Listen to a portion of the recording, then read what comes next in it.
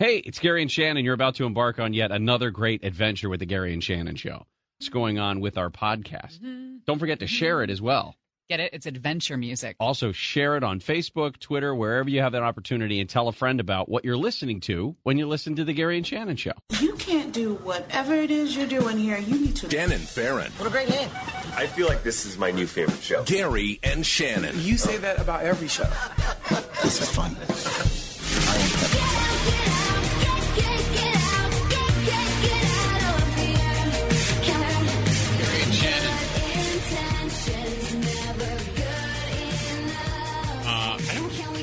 I didn't realize that Bill Cosby still has I guess February was the last one. He referred to a death in the family. I recommend that you delete that Twitter account, Mr. Cosby. Do not write things on Twitter. I'm sorry. David Arquette is here today in the form of Bryan Suits. We Total G soon. Or not so soon at all. Neener. Mattis said, I'm pretty sure you said during the campaign that you weren't going to telegraph your punches. So that looks like the junior high pullback. I can't wait to get we're at the bottom of the hour. We're going to talk more about that. Next hour, Justin Worsham's going to come in, host of the tag that everybody puts on it of 100,000 or 400, whatever it is. We'll get into the latest numbers. Plus, next hour, we're going to get into the governor's race once again. A new poll is out. Gavin Newsom is still in the lead, but a surprising second place, perhaps. And Eric Garcetti about his comparison. We'll do Swamp Watch at 12:30, talk about D.C. Mark Saltzman's going to join us in the 1 o'clock hour with some tech talk and a bunch of other stuff, of course, as we go through. But first, before we get into the Cosby trial stuff, Handel is taking calls right now off the air for Handel on the hijinks while you're on hold, and then Handel will solve all of your legal problems. 877-520-1150. That's 877-520-1150. There's a really dark part of me that whether there's going to be things like, I ain't saying nothing, but I don't want to be around the Damascus 99. We're going radio silence for a few hours or whatever. And that will be their final day in the White House staff. They will be spending time with their family right after. Mesereau and his hair helmet have been cross-examining her, but she, on direct questioning, talked about how she first met Bill Cosby way back in the early 80s. I think she was 27 years old when she says he offered to fly her up to Lake Tahoe. He complained at one point of, while they were at dinner, she complained about menstrual cramps. So they're at dinner. Mr. Cosby, I'm a supermodel, but I have cramps. But I have cramps. And he says, hey, I got a pill for that.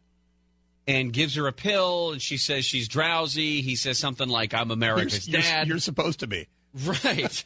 And is it 8 minutes already? He's checking his watch the entire time. The cab's not here, and she has no motor skill. All of her motor functions are gone, so she can't come in. And did he ask, "Can you hold my beer?" He said he got on. She said he got on top of espresso and BO. At one point, she said she woke up the next morning, noticed some gender fluid between her legs, and said that she felt vaginal pain. Here's the thing. Thomas Mesereau, Cosby's attorney, referenced this encounter. The quote from the book, Cosby slammed the door in her face. She went back to her room, wondered why she was in Tahoe, took 2 Quaaludes, had a drink, and then went to... So Thomas Mesereau says, so what are we supposed to do? Are we supposed to believe you because you wrote in your buzz, I wasn't under oath when I wrote that book? True, and also no one wants to be the first one to kick a brick out of the wall. We saw that with Weinstein, that just naming names and naming acts. So she's writing her life story, and he's not the centerpiece of it. He's just a chapter. Now, the thing is that Thomas Mesereau then says, so you lied to get a paycheck. And she says, I'm not a liar, sir. Don't call me a liar. Mesereau suggested she was motivated to distort the facts of what was a fun evening, which even, I guess, from her book, described it as a fun evening. She heard about a possible $100 million windfall from Cosby, supposedly. There are other people who have been on the stand. And remember, he's not being tried for whatever happened with Janice Dickinson. He's not being tried for whatever happened with Miss Baker Kinney, Janice Baker Kinney, who testified yesterday. These are the 5 women, or these are 2 of the 5 women who have specifically only has to do with Andrea Constand. And this is them trying this for a second time after the mistrial. And Wayne Resnick was pointing out absolutely correctly this morning who is the object. There's evidence that she stated, loudly and publicly that there would be a payday in it. She did get $3.9 million or $3.6 million. Testimonies being allowed in this trial and wasn't even allowed in the last one that ended in a mistrial, where even if there's this pattern of behavior, the fact that she was heard saying that. And obviously, in the court of public opinion, he's been guilty now for 2 years. However, in the work release of public opinion or the prison of public opinion, someone somewhere will pay him money to sit on a stage and make jokes. So he'll be on the parole of public opinion, which is bizarre because there are still people who will buy tickets. They'll spend $75 a seat to sit and watch this guy. Remember, a year ago he was making it part of the stand-up. Yeah, which now he sits down. I grew up listening to Cosby albums. My parents had albums. Yeah, Bill Cosby himself and Bill Cosby Chicken Heart. I mean, all of those. I would listen to them endlessly. And in fact, it was just a few years ago that we took a road trip with the kids and downloaded a bunch of Cosby stuff and listened to it with the kids because we thought this guy is great. I'm sorry, what? And now rating it. No, they Are didn't we even there have, yet? They didn't even have devices. Are we? Is he going to be funny yet? Is there a punchline yet? And then is there a punchline yet? Chair. But I'm just heartbroken. They vocalize the thing with the deal. And I mean, I watched the Fat Albert show as a kid. Student body vice president. The majority of my speech to my classmates. Hoffman, 88. The majority of my speech was that dentist bit from. Oh, my God. So you couldn't just win on the issues. The bar was low. Let's just say the bar was pretty low. But so, yeah, I mean, I get it. There was a generation of people who dug him and everything. But I never clicked with the Cosby comedy. And also, I watched Cosby, the show. Yeah. Terrific show. It was really a terrific show. And the first season was almost entirely based in his comedy. Yeah, as it turns out. But the guy he'll sell tickets. He'll be found not guilty, and he will sell tickets. Miraculously, his vision will return. I know. Oh, now he can see. It's a miracle. So anyway, we'll keep an eye on Janice Dickinson's testimony. For folks, the prosecutor has to be 12-0. He has to be 12-0 to find him guilty. The other story, well, by the way, we'll get into some of this is, by the way, an all-sex super segment because there's Pretty Smile. That's coming up in just a few minutes. Here in L.A. County, we found out about James Toback that they were not going to prosecute on the 5 cases that they were looking at for the director who was the khaki spackler. In this case, they're saying that 6 years old. And it doesn't appear that this is the case that they're looking at because it would be way past the statute of limitations. And Toback was like a 99% woman molester. Yes. So this is like the what? Back when the allegations were new, back in the fall, he was beyond horrified to hear. I thought that happened, because he transitioned from Toback to Spacey without a New York.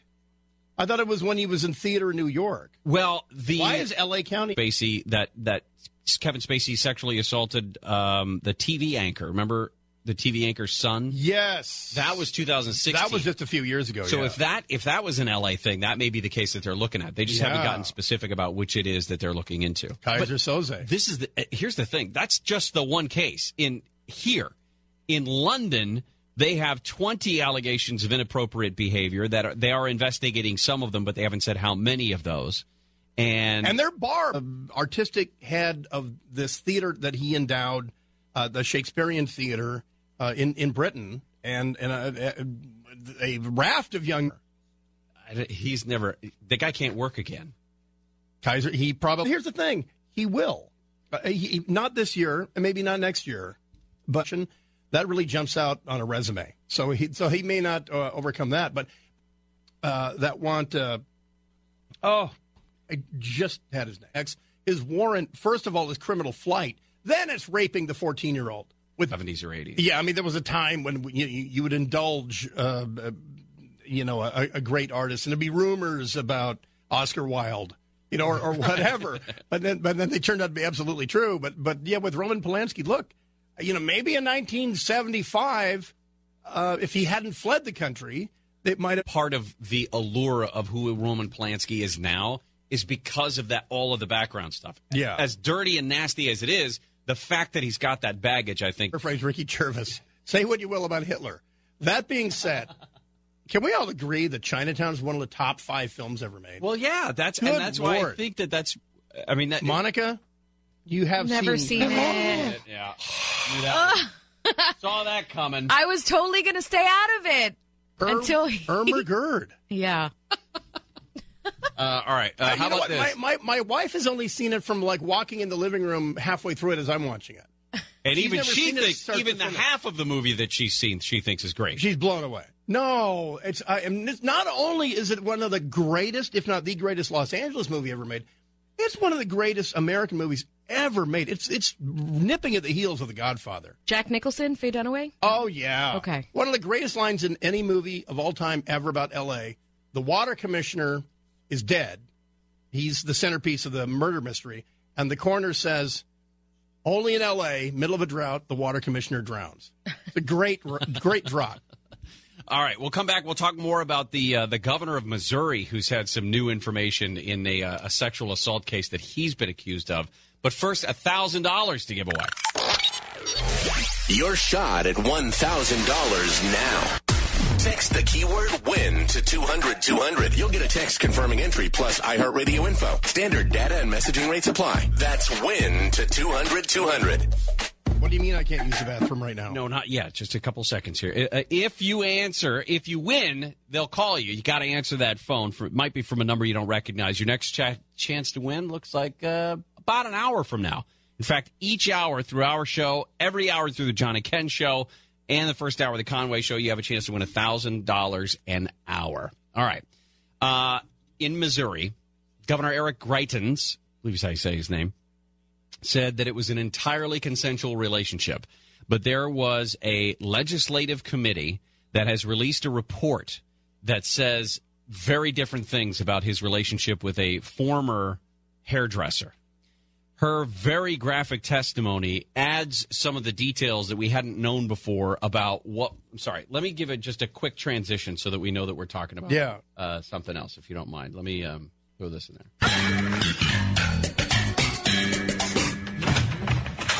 All right, to Missouri we go. New topic.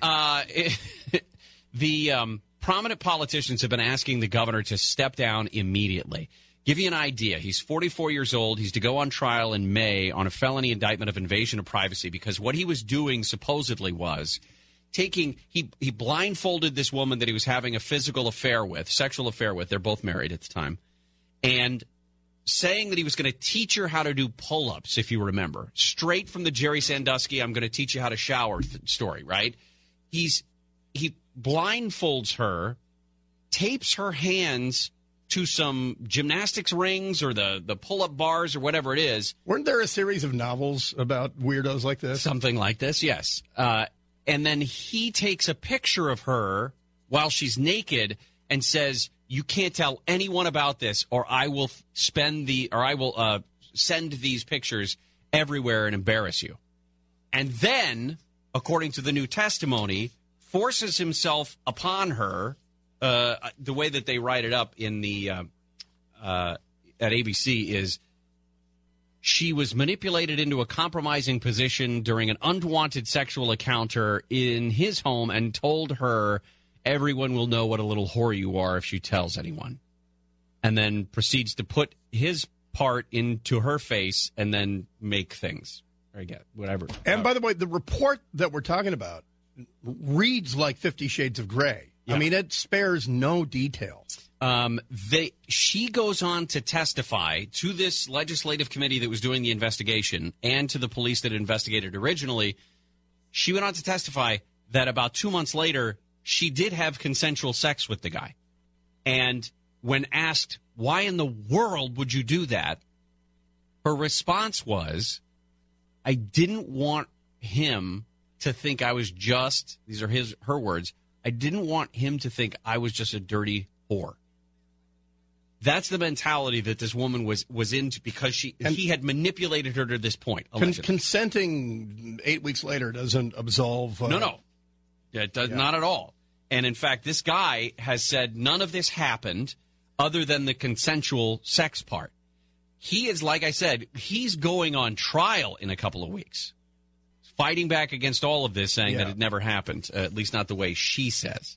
A political reporter of the Morning Consult is texting different Missouri Republicans about this, and he's cutting and pasting, he's masking their identities. He says, asked another senior-ish Missouri GOP lawmaker to describe the Missouri legislature's Greitens report. And the answer was all caps spelled out with dashes. F-worded up. I can't even, literally, if people are wondering, I can't spell it. I can say F, asparagus, broccoli, KED, space, UP. So that is a elected official describing that. So that's all I can say is if you NSFW, don't read it out loud at work, don't read it in the car. But this guy, and you're really underselling it because you're going off that ABC thing. Yeah, I'd have to replace too many words to even come close to it. Yeah, you can't get through a sentence without starting and stopping just to be safe. And I just asked, by the way, his background, he was a Rhodes Scholar, Oxford guy and all that. Then he joined the Navy to be a Navy SEAL officer. I've made an inquiry to a certain party that I know, and the question simply was, douche or good guy? Greitens, douche or good guy? I think I know the answer, and I believe I've heard it before. I know all about Ryan Zinke too, the Secretary of the Interior. But I'll see. I'll ask a SEAL. We'll see what we find out. We should do a segment like that. I know. Ask a SEAL. All right, we're going to come back and talk about what's going on with the lack of missiles falling over Syria for some reason. We thought it was going to happen pretty quickly, but the president says maybe soon or not so soon at all ever. That's coming up.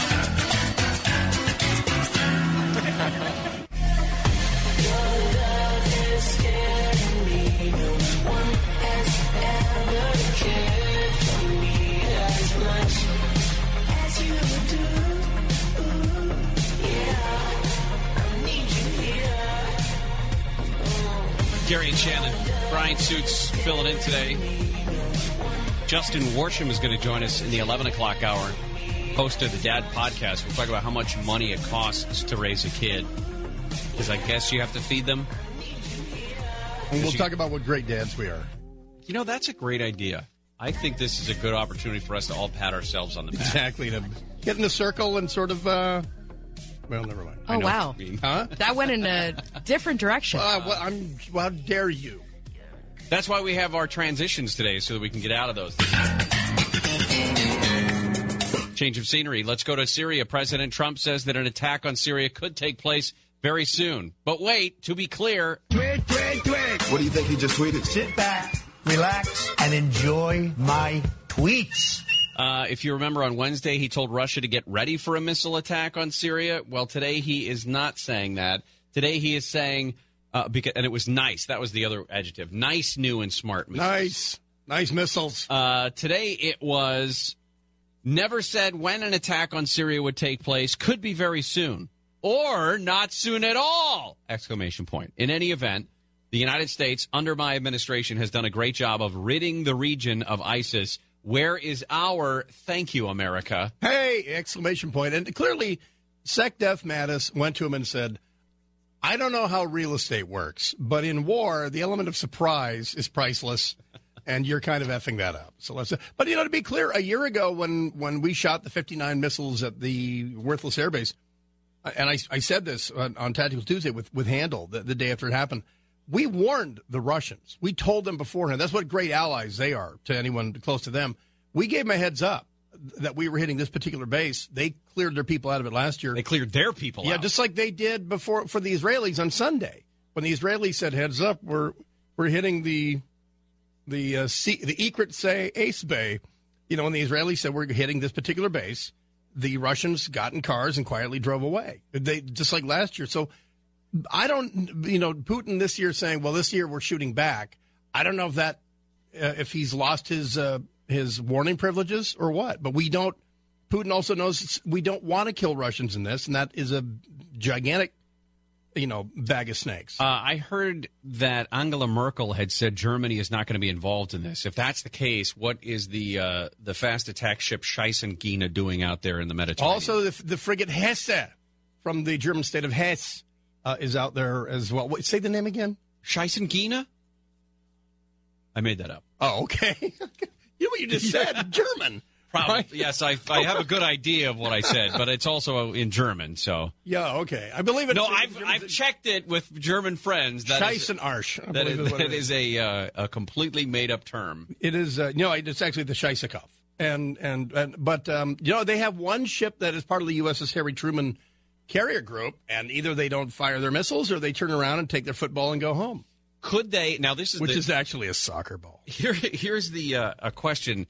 Could they be there just in terms of defending the carrier group if somebody were to attack them? Yeah, they are part of the air defense team for that. So they would be bad NATO if they left. And you know what, by the way, politically in Germany, a lot of Germans are saying, what do you mean we're not going to be involved? The guy's gassing children. Yeah. Do you know what today is? Today at 8:30 Pacific time and then whatever noon Israel, all that is the Holocaust Memorial today. And this is the day the Germans say they don't care enough whether or not someone's gassing kids. I'm confused by this. So one of the things that we looked at on Tuesday, I think it was the notice to mariners that went out in the Western Mediterranean or Eastern Mediterranean, whichever part of it is. The Eastern Med, NOTAM, notice to airmen and mariners. So that's still in effect, right? It was a 72-hour NOTAM, and it's a day and a half old. So what else do you look for in terms of indications that stuff's going to happen? I mean, one of the clues I heard yesterday, which I never thought of, was keep an eye on James Mattis' schedule. Yeah, and not only him, but a bunch of his leg humpers and other people who were in the president's sort of war cabinet. They canceled meetings today. Oh, they did? They canceled pre-scheduled things today, and they cleared out their calendar for today and tomorrow. Yeah, because I noticed that Jim Mattis was scheduled to testify before some committee somewhere in Congress, I think at about 10 o'clock this morning, D.C. time. Yeah. But I didn't see that he had canceled it. So he's out. He's in a meeting, just a nondescript meeting probably. But you mean that was 10 a.m. our time? Either a 10 a.m. our time or I'm not sure. Yeah, either one of those. As a planning consideration, do we care whether or not it's Friday in Syria when we had? To be dead honest with you, after 16 years at war in that part of the world, we really don't care about Friday or not. Friday being a religious day. Yeah, because Bashar Assad he's killed plenty of people on Fridays. It's 8:39 p.m. in Damascus, so 3.5 hours away from Friday. He's killed loads of people on Fridays. Fridays is one of his big days because you know where everyone is. And he's bombed mosques like nobody's business. He bombs Sunni mosques. He doesn't bomb Shia or Alawite mosques. But so Friday doesn't mean a hell of a lot to him. So if anything, it would be sort of a nod of understanding to the Islamic world, to the Sunni Islamic world. And outside of a rogue tweet from the president that's some snickering comment about here it comes, what is the first indication that we're going to see that missiles have been launched and are headed into Syria? Probably Russian tweets and Russian activity. And then you're going to see civilians in Lebanon reporting low-flying aircraft, but those are going to be Tomahawk missiles flying over Beirut, getting into the mountains to get through into the flat part of Syria. So you're going to, just like on Sunday night, they were sending up videos of Israeli cruise missiles. So they would do that. No American aircraft are probably going to break into Syrian airspace because that might trigger a Russian response. But so we'll probably see civilians in Beirut saying something loud just buzzed over my apartment. Do they whistle? No, I can get you some like an audio. Airplane? No, it sounds like a little jet.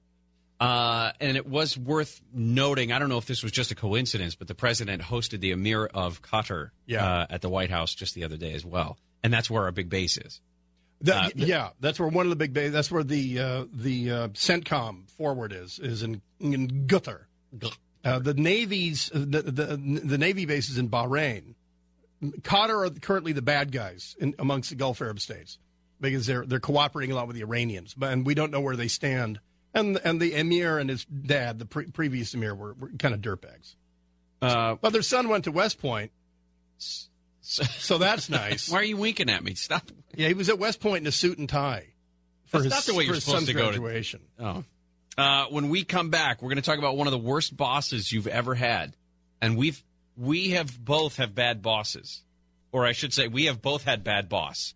I think everybody has. At least one. Well, I don't know about you guys. I'm not talking in the present tense. Oh, no. I'm only in the past tense. Yes. but we also share that boss in common. I haven't had a bad boss in 10 years, except for that year I spent across there with Cumulus with those J-holes.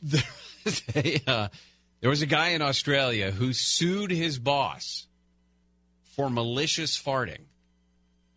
Like there's another kind. I don't know if there's like a generous kind or a nice. I'm a fart elephant. He did more than an elephant, that's for sure. All right, we'll come back. Gary and Shannon. Bryan Suits in for Shannon today. Do you turn it up? Do you sing along every time you hear that song? Like we did then, like we did when. Do you close your eyes? Does it make you laugh? Do the memories Gary and Shannon. Bryan Suits sitting in today at 12:30. When we get into Swamp Watch, we understand that Mike Pompeo, former director of the CIA, is now being questioned by senators as he has been nominated to take over the Secretary of State position. It's got to be confirmed by the Senate before, in fact, he gets to. And, of course, they're asking him about gay marriage. And Gavin Newsom is watching on company time. Gavin Newsom's on our dime right now, and he's watching C-SPAN, and he's tweeting. Because you know how crucial it is for the director of the CIA to be totally diverse and understanding of all every and all lifestyle. That's what I'm worried about. Which flags does he have flying over his desk at CIA? Anyway, there's a story out of Australia. A $1.8 million negligence case has been retrenched by a retrenched contracts administrator against his former employer, has now been rejected. This former employee, David Hingst, says that his supervisor at a place called Construction Engineering Australia repeatedly abused him. Now, it's not the Kevin Spacey, James Toback, Bill Cosby kind of abuse. Not unreasonable work demands. Not even that. He says that David says he would be held down and farted upon. And he claimed that being held down and farted upon resulted in depression, anxiety, and physical injuries. And that's a lot of pressure. Reminders of a big brother. And here's the thing: the unwritten rule amongst men is, and I don't want to pull the curtain back. So, no, but I want Monica, take your headphones off. No, not at all. I love hearing the all this. unwritten rule amongst men is you do it in front of each other and you laugh. No one's supposed to be. If you're over offended, there's something wrong with you, right? And you try to top each other because no matter what age we are, no matter how legit Gary and I look. And let's be honest, if Martians landed and said, "Take us to your white man," they'd be here right now. Farts are funny. Yes, they are. They just are. And never mind when we get together with Petros and Money down the hall. But you're crossing the line when you hold somebody down. There's a line, and that's it. Well, you were in a fraternity. Yeah. We would back up against each other and do it. Right. But that's funny. You wouldn't necessarily hold anybody down. No, hell no. At least not outside of Have Pledge you Week. ever heard of the atomic push-up? Yes, but I'm thinking of something else. Oh. Well, someone needs to describe it now. No, the curtain's closing. Yeah, the curtain's closing. Just closed. Now, Pi Kappa Alpha. Now, the supervisor is a guy named Greg Short, and in court he said he would lift his bum and fart on him. How would you hold him down and fart on him? Sometimes daily. What do you mean how? But how? Mechanically how? Like you're doing a crab walk and you hold the guy down? I mean, what if they're sitting in a chair and he just surprises him? Oh, but you know what? Maybe that's what you're right. Yeah. He just sit on his lap. Ugh. Now, which is problematic in itself. He did admit he would lift his bum and fart. Fat. He told the court while he remembered fatting, he didn't recall thrusting his backside directly at Hingst to deliberately offend him. Now, how about this? The boss says there may have been a cultural... But I love that. All right. The fatting, I'll admit to. But I certainly don't remember flinging my backside... Thrusting my backside at an underling and fatting. He didn't point it at him, I think, is kind of the suggestion. I'm turning into Richard Blade now. He said that there may have been some cultural misunderstanding because Hingst is German. Oh, my God. Yes, hell yes, there is. And Germans don't understand that the periodic fursing is just an Australian way of joking around. No, yeah, you don't do that to Germans. They don't find that part funny. That has something to do with gas also? Oh, yeah. There's not much they find funny. They're not really good with the humor. They're great with crowds, not great with humor. Yeah, you don't do that. You don't go up to a German and say, pull ein Finger. It doesn't work. That's why there's thousands of Americans that have been in Germany since, right around this month, 1945.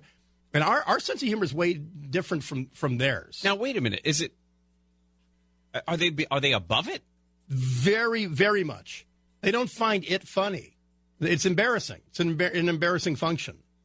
And they wish it wouldn't happen. You certainly don't do it in front of each other. But not in a tent, not in a tank, nothing. What I don't understand is, I think you're absolutely right. It's a funny function. It's a funny bodily function. It makes a noise. As proven by the fact that you can have a 3-year-old who has zero idea about social contract will laugh when grandma gets up out of the chair and lets one squeak out. Yeah. She'll laugh and have no... Just in case the horse wasn't dead yet. Thanks, Blake. He's been waiting. Okay, wait. It gets better. It gets better. The court heard that David, the employee, once labeled his boss Mr. Stinky and even sprayed him with deodorant at one point. The justice in this case in Victoria's Supreme Court there in Australia rejected the claims of malicious flatulence, saying it was an offense that has its origins in cultural difference rather than the sort of fear, distress, humiliation, or victimization that would ordinarily expect in a bullying scenario. Yeah, and you know what? You do that here in the U.S., I bet that lawsuit would go forward. You know where people fart left and right, have no problem farting out loud, but they don't think it's funny? Japan. Out loud?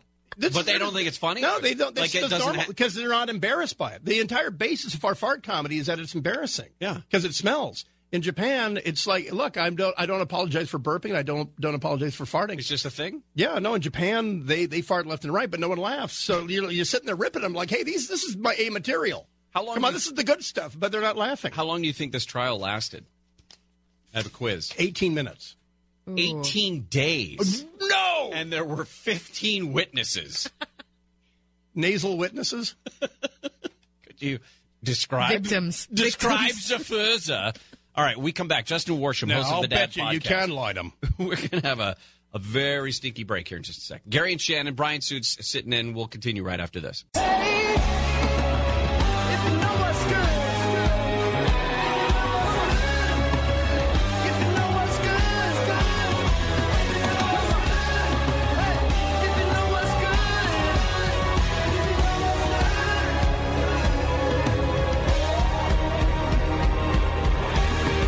Gary and Shannon. Bryan Suits filling in today for Shannon. She's on vacation. She'll be back. She may be on a plane right now. Not that I give her location away. But is she going back for Estonian pancakes? Is that her? No, she went for Thailand super gonorrhea. So I'm going to...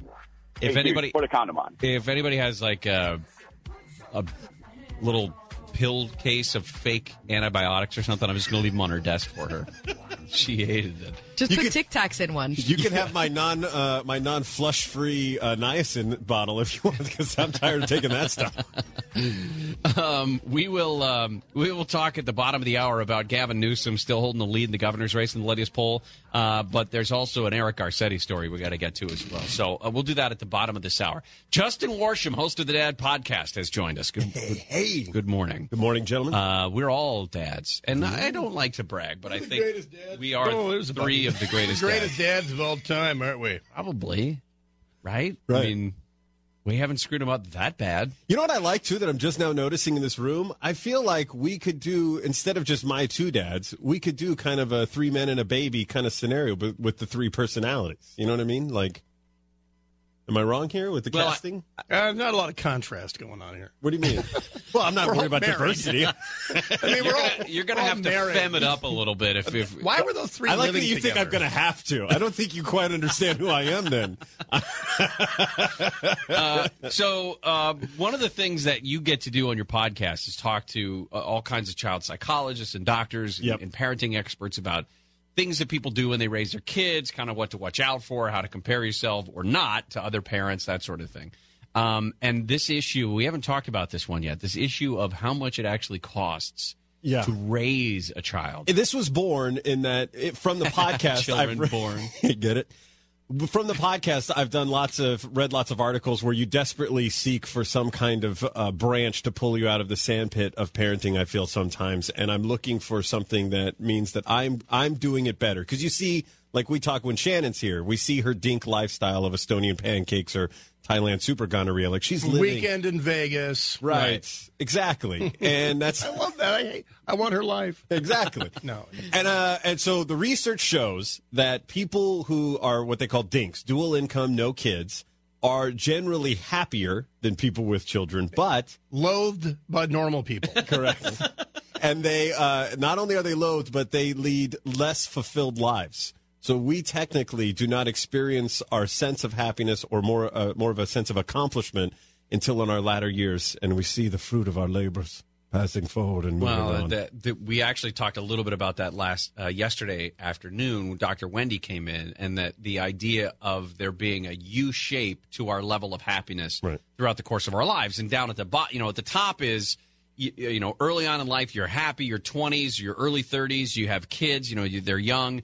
Then you get into your 40s, 50s, kids are out of the house, and you got nothing to do. It's when everything starts coming back around. Is that supposed to be the low point? Because that sounds amazing.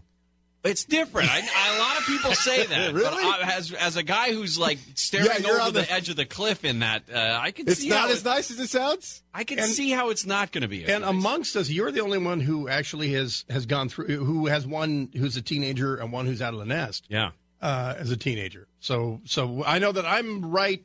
My daughter just turned 9 2 days ago. Happy birthday. So, and I gave her a shout out on national TV. And I know that she's really sarcastic, really, really funny. And my wife has said, you have no idea what you're in for. You are 4 years away from the most smart-ass 14-year-old. I would say yes. I mean, in that teenage girls can be a dangerous weapon.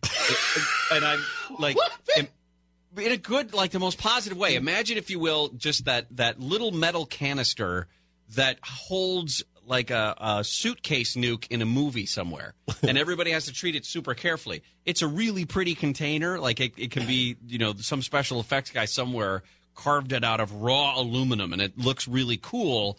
But if you mishandle that thing, the entire, downtown and I like that analogy because it truly is all in how you handle it. That's really what it boils down to. Well, and to bring it back to what we plan to talk about. Like Megasonic and the X-Men. Right. I don't know. I wish I knew, but I'm not cool, nerdy enough. She's a tiny little girl. I was doing my taxes, right? And I keep comparing I have a friend who's in his 40s, his girlfriend is in her 30s, and we always compare lifestyle. We compare notes. In fact, for a while we were doing a podcast about that very thing. Your friend. I know, it's hard. That's because I'm a glutton for punishment, evidently. Okay.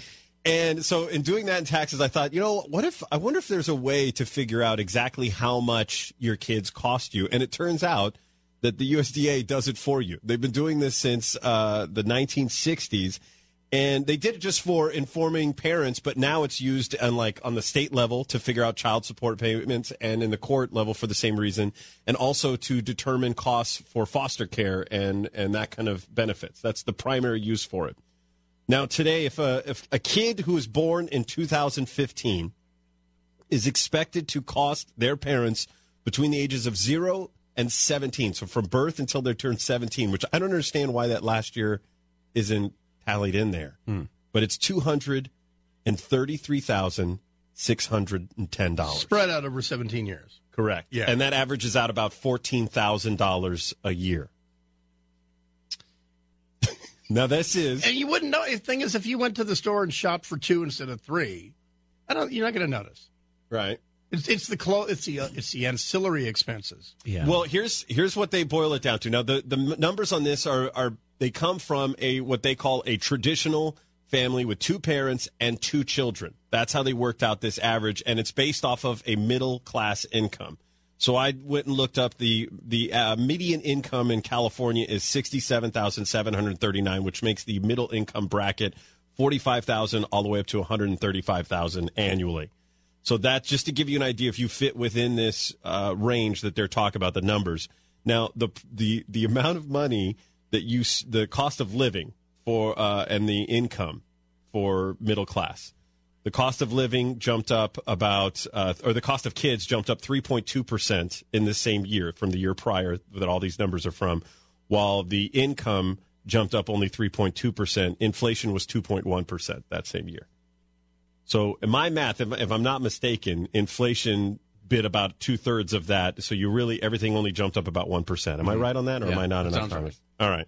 So that's just kind of the math of the income, and I know that's a lot of numbers. And I'm sorry, but you're talking that's clothes, everything, housing, and rent, and putting food in their head hole. Right? Yes, and then you know what kills me about California, and maybe you guys don't know this because you're from here, to just get your kids into any freaking sport.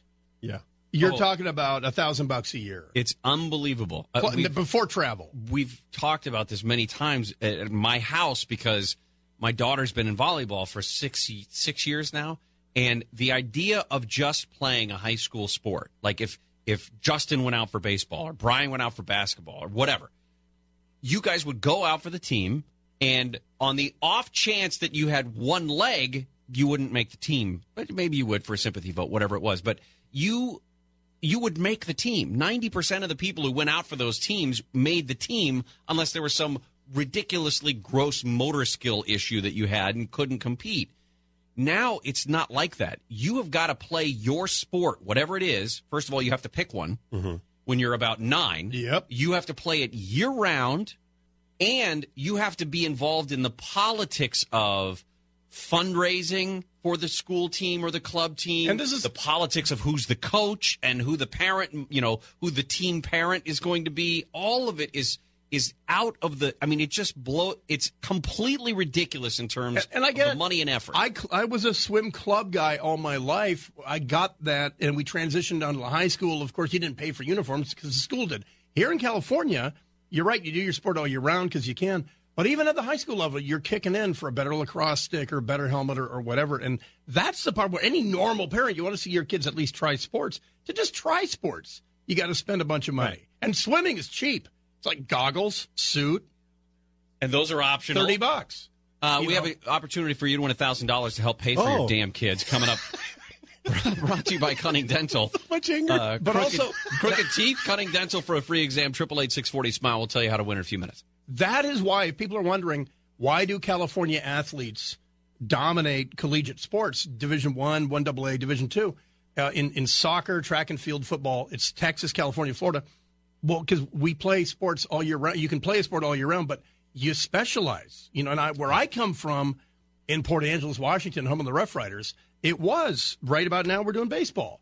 And then late the summer, we'd be 2 days for football. And then if you cared, you play basketball or you swam or you wrestled. If you like to touch junk, who would want to do that? But it was all that was the rhythm of things up there. Here, there's no rhythm. It's soccer, soccer, soccer, soccer, soccer, soccer. Well, soccer. There's a huge baseball complex. They're all around Southern California, but there's a big one up in the Santa Clarita Valley. Hey, huge. It's like a little academy. The thing is that you can't even the kids who are nonplussed. They don't really give a rip about baseball. They just want to do what their buddies are doing. They're still on the hook for a $250 glove that is, they're not going to take care of the way it should be taken care of. $350 for a bat. And then you got $90 for the shades. I mean, just ridiculous amount of money that's spent on this stuff. And these kids, they don't care. They don't know the difference, and they don't care. My daughter and I go to Did I interrupt you? No. My daughter, there's a store. There's one in Northridge, one in Irvine. Super high-end store called Monkey Sports. All they do is hockey, lacrosse, baseball. Just 3 California high-end sports. California hockey, lacrosse, and baseball. And the people that walk in there are parking Teslas, pulling out silver and gold and black premium Amex cards, the whole thing, and there's nothing to it. I mean, to play, there's no high school hockey in California. So who are these people? Well, they're playing private hockey. Well, there's a club. There's clubs. Right. Yeah. You but got travel it's not- teams, too, is a thing. And are you saying... I just want to tell the people, the management of Monkey Sports, that they can feel free to contact me. Here at iHeart Media. And I will. I delight in wearing their lovely logo. Because in California, am I right? Because here's my impression of being involved, even on the elementary level of Booster Club, but we go to like compliance training and meeting with all of the high school teams that are the very thing that you're talking about. These are fundraising organizations that are devoted to your water polo or your band or whatever individual. You might have 8 different booster clubs at the high school level.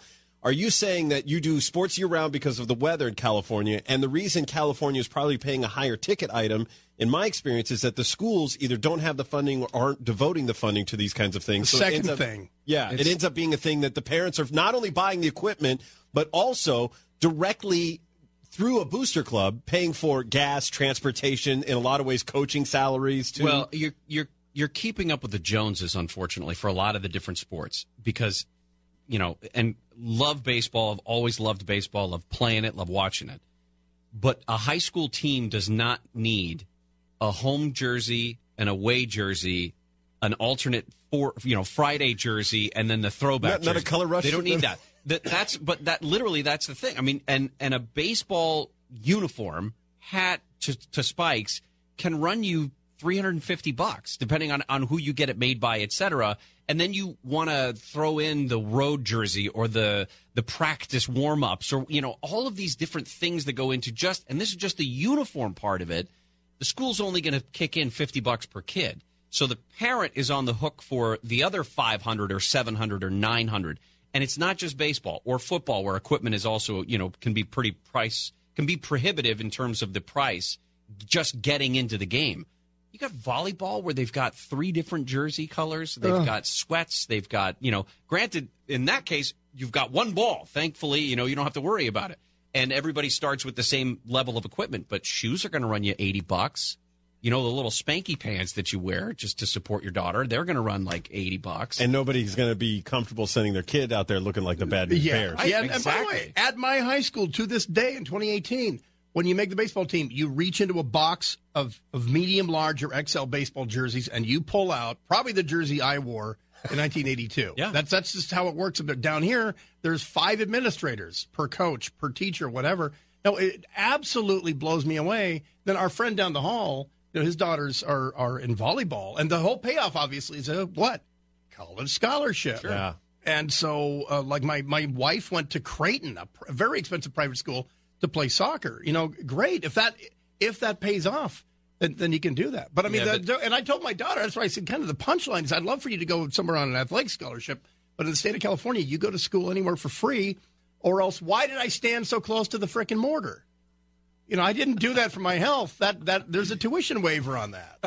That point of the idea that so much of this is now, targeted towards a college scholarship. It's almost ironic because you think of the amount of money that you're putting into your kid at the age of 10 to specialize in baseball, for example. All the travel, all the club teams, all the bats, all the gloves, all the uniforms. You're spending tens of thousands of dollars before that kid even gets to college, maybe gets the scholarship. That's what my dad had a very, uncomfortable would probably be the best word, argument with my sister-in-law about my niece being a cheerleader.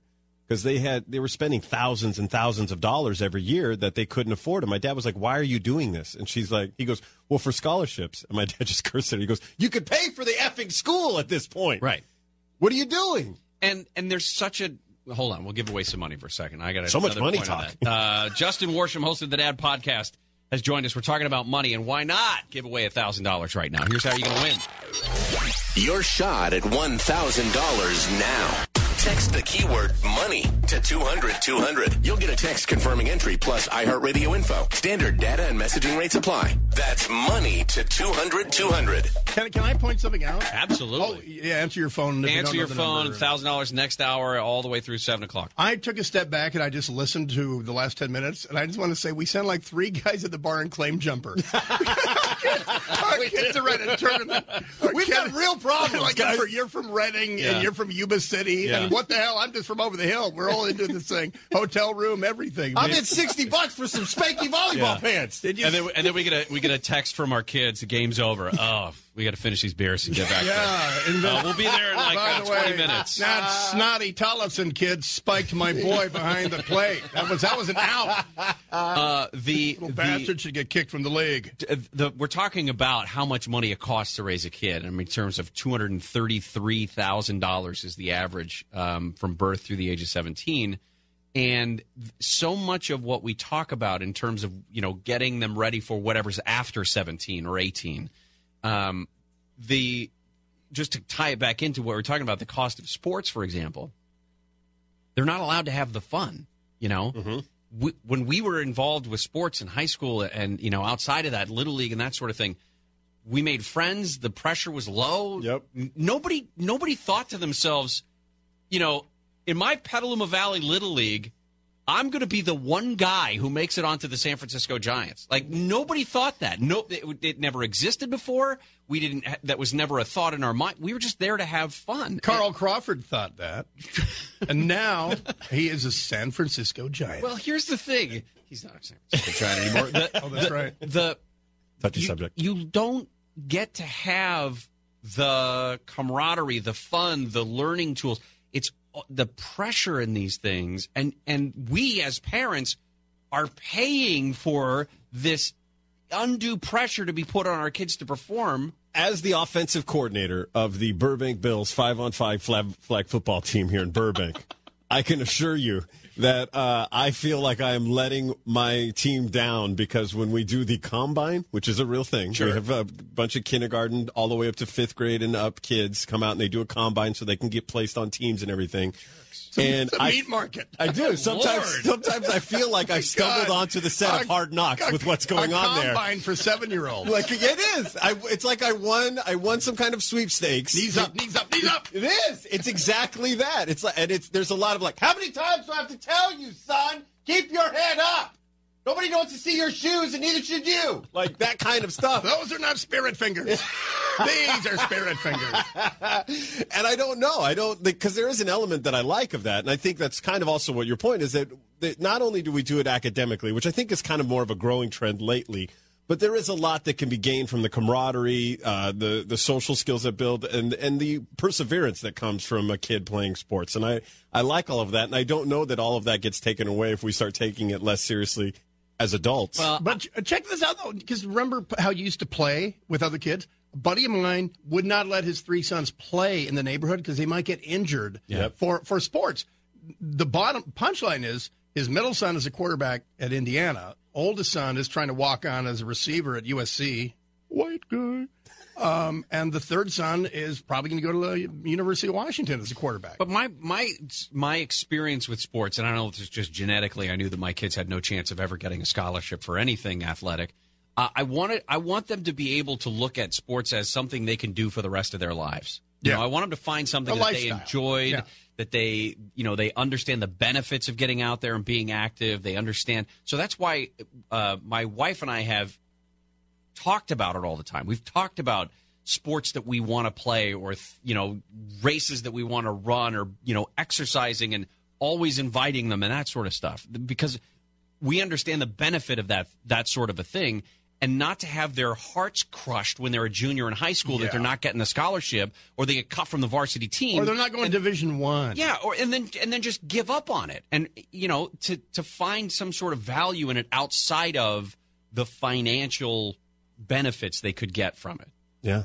Well, and speaking of financial benefits, which ties into the sports thing, if you were to birth your own sports team, you actually save 24% versus someone who just has a family of 2 children. So the more children you have, they actually save you more money. People with just 1 child, sorry to tell you, Brian, they spend 27% more than the average person. But what do you mean birth? Like you? So if I have you technically spend 27% more than both Gary and I with just our 2 kids. Because you mean you're handing gear off to the younger kids? And but I bet kids don't like that anymore. I thought you couldn't do that. Well, you can. It's only for me when I have 2 older sisters. It was when I started junior high and I was getting their hand-me-down clothing that it became awkward. But their sports equipment was fine. Well, also, what I noticed is that there's not as many played against sports as there were 10 years ago. Yeah. That's How's that for a metric? I thought you were going to say that one of the stores that you and your daughter go to is a Play It Again Sports. I was going to ask you where it is because I haven't seen them in a while. There's one on Sepulveda, right? There was one in Studio City next to the yogurt place and the liquor and cigarette place, but that closed down. That was our go-to Play It Again Sports. The only one now is on Sepulveda. People are not buying used sports gear anymore. Well, they're also doing it on Craigslist. Yeah, a lot of times, golf clubs. That's on the internet. Yes. Next segment, we're going to talk all about the internet. Oh, I can't wait. I don't the little know anything. @sign. What does that sign mean? I don't know. Maybe you can tell me. All right. So the thing is, don't have kids. They're too expensive. They are. Is that the bottom line that we're getting to? Yep. They cost you a lot of money. If you go to the Gary and Shannon page, KFI AM 640, keyword Gary and Shannon, there's a link there that has the ASD calculator that you could put in your age of kids, however many you have, and it tells you how much you spend versus the national average. Okay. You pick the region, you pick your income, because obviously if you make more money annually, you're going to spend more money. And to the tune, my 2 children cost me about $41,000 a year based on where I live and how much money I make. What if you haven't bought an egg in 2 years? That's true. I need to make my kids earners like yours. You know what? I've got a 9-year-old daughter, and she'll come to me and say, "Can I go close the barn by myself?" Yeah, hell yeah. So that's what I'm dealing with. That's #winning is what I call that. Close the barn. By the way, in our claim jumper bar scenario, Gary and I now hate you because of your daughter's self-reliance. It's about to get catty. We totally looked at each other and eye rolled. This guy. See, I just said catty. Don't tell me I'm not the feminine one in the room. And then when I use the bathroom, you two are like one kid, right? Hurry up, finish that beer. All right. When we come back, the latest poll in the race for governor of California, and what Eric Garcetti has said about us Los Angeles. I can't even say the word. Los Angelinos? That's what he said. That's why she's the talker. All right. Gary and Shannon will continue. Bryan Suits. Thank you, Justin, very much. Thank you. So why don't you just meet me in the middle? In the middle. Baby. Why don't you just meet me in the middle? I'm losing my mind just a little. So Gary and Shannon. Bryan Suits sitting in today. Just watched some footage from the White House. We were saying earlier that in terms of when we would throw some missiles into Syria, one of the things we'd keep an eye on was the location of the Secretary of Defense, James Mattis. And apparently he has shown up at the White House within the last few minutes for a national security meeting. Or is it Robo Mattis? Well, it's hard to tell from here. I mean, the shot was far enough away, but somebody in the bushes yelled out, "Analysis!" And he kept moving, so I assume that it's probably real Mattis. Can I do a callback to 10 minutes ago? I just had a talk with Rodney Pete from our sister station, KLAC. You're home the Dodgers. Former USC quarterback. Yep, the sports host who knows what the hell he's talking about. Yes.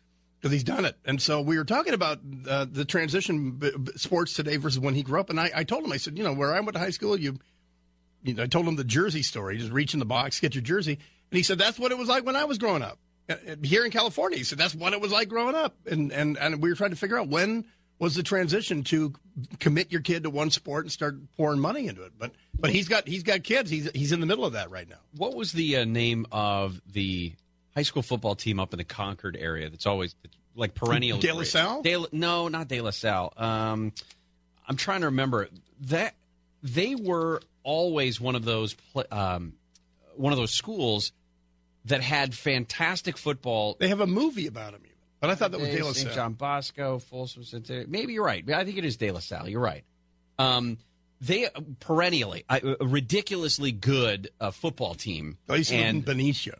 And they were sort of setting the pace when it came to those types of expenditures for what was supposed to be just high school football. I mean, I still have one of my high school football jerseys that was torn when I was wearing it. When I got it, I should say, it was torn. And my cousins all went to private high schools where they recruited left and right, and it was a feeder for American colleges. All my cousins played football at Oregon. From Vancouver, BC, and it was just expected that you pay for a private school to get better coaching, the whole thing. It's like I didn't go, but like Rodney Pete was saying, he went to high school late 70s, early 80s down here in SoCal, and he says it wasn't like this. But I do know this: it's not like this in the rest of the West Coast. It's only like this in California. People have never left California. It's not like this in other states. Well, it's a here thing. And I think you're right. I mean, there's something to be said about the fact that you pick a sport, you can do it year round here. Whatever it is, you can always do it. You can play baseball and specialize in middle of December. Yeah, and be comfortable with it. Yeah. And my cousin Matt McLeod is still in the top 10 single season scoring for Oregon Ducks.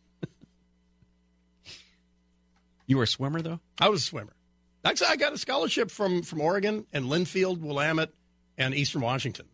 But none of them had the drinking opportunities that Washington State University did. I was accepted to USC. I almost popped smoke out of Washington, came to LA to USC. I would have been gone about 3 days later. Why? If I'd come to USC in 1982, if I had, I would have been on a bus the next day. Oh, well. Had I lived. Hanging out on the Palouse is probably the best. Yeah, it was best for me. Best for everybody. Lieutenant Gavin Newsom still the top when it comes to the latest poll in the race for governor. Businessman John Cox is in second once again. So it looks like 26% of likely voters, important to point it out, Public Policy Institute of California, 26% of likely voters back Gavin Newsom, and 15% go for John Cox, the Republican. So that's 26 versus 26 15? versus 15.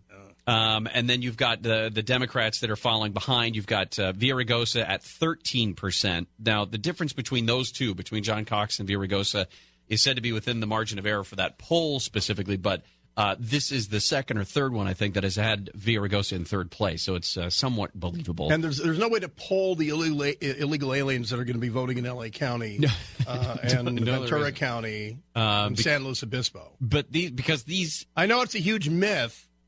But all you have to do is walk into the polling place and give a name. A name. A name. And the thing is, if you can read upside down, which is not that hard, you could give that name. Yeah. Rodrigo Svensson. They will give you Rodrigo's ballot. Travis Allen is in fourth at 10%, John Chung 7%, Delane Easton 6%. Have you watched any of these governors' debates? Yes, and on that entire list, the only adult in the room, besides Cox, but no one knows him, John Chung was a really good state comptroller. He was the only Democrat and one of the few elected officials who was saying out loud, we're not funding the pension. None of this means anything. We're $400 billion in debt. He's the only guy because that was his job. He's the only guy I trust. Well, he's the guy who, at the latest debate at USC, was clearly the smartest guy in the room. Yeah. Clearly. Delane Easton was a character. I mean, she's got her own political issues, but she was a character. She reminded me of the Ross Perot character from way back in 92. Yeah. Where, she had funny quips. She was a little bit angry about everything, it seemed. Even when it wasn't called for, she was angry about stuff. But John Chung was by far the smartest guy in the room. Isn't Easton the one who's running just to embarrass Gavin Newsom about sleeping around with absolutely everybody and providing alcohol to a minor? It's possible. It's possible because she's standing next to Tony Villar. Right. Like, say what you will about Villar. He had extramarital affairs. He never publicly provided alcohol at a Giants game to a 19-year-old, which Gavin Newsom did. Well, everybody's got their thing. But you know what? He probably wasn't sleeping with her. Did you have to say probably? Yeah, because I'm giving Gavin Newsom the benefit of the doubt. I'm sure there's some lines he won't cross. He'll publicly provide alcohol to a 19-year-old. But I'm sure that he drew the line there. One of the guys who we thought was and he'll sleep with his best friend's wife, who's his campaign manager. Well, but he didn't enjoy it. He didn't enjoy it. He didn't enjoy it. Eric Garcetti, who at one time was spoken of as a possible candidate for governor, is not going to throw his hat in the ring. We know that. But he is planning a trip to Iowa. He has bigger fish to fry. And despite the fact that he's saying, I just love being the mayor of Los Angeles, I don't want to lose my job. He just loves being surrounded by Angelinos. No one uses that word more than him. And I think he learned it from Villaraigosa, but he's taken it and run with it. Yeah. But he says that there is very little difference between California and Iowa. In speaking to reporters at a news conference in Sacramento yesterday, he lambasted the common perception that those living in metropolitan regions on the nation's coasts are out of touch with citizens in the Midwest. He said, and I quote, we're the same as Iowa. These divisions that there's the heartland and the coast, to me, are BS. Does he give us a list of reasons of similarities?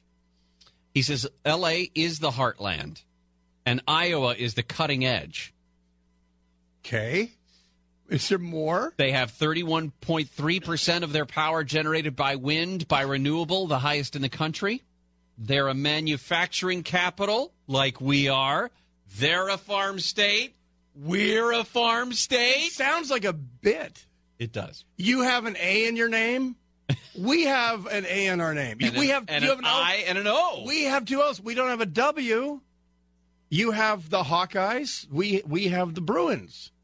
Isn't that? It sounds like a bit that he's doing. Yeah, I just can't imagine him throwing down blue jeans and a T-shirt, rolling through 120 acres of the finest corn ever grown in the earth, and actually making conversation with somebody who lives there. He really honestly thinks that he can go to Iowa and say, you get wind energy, we do in L.A. I mean, he's talk about tone deaf.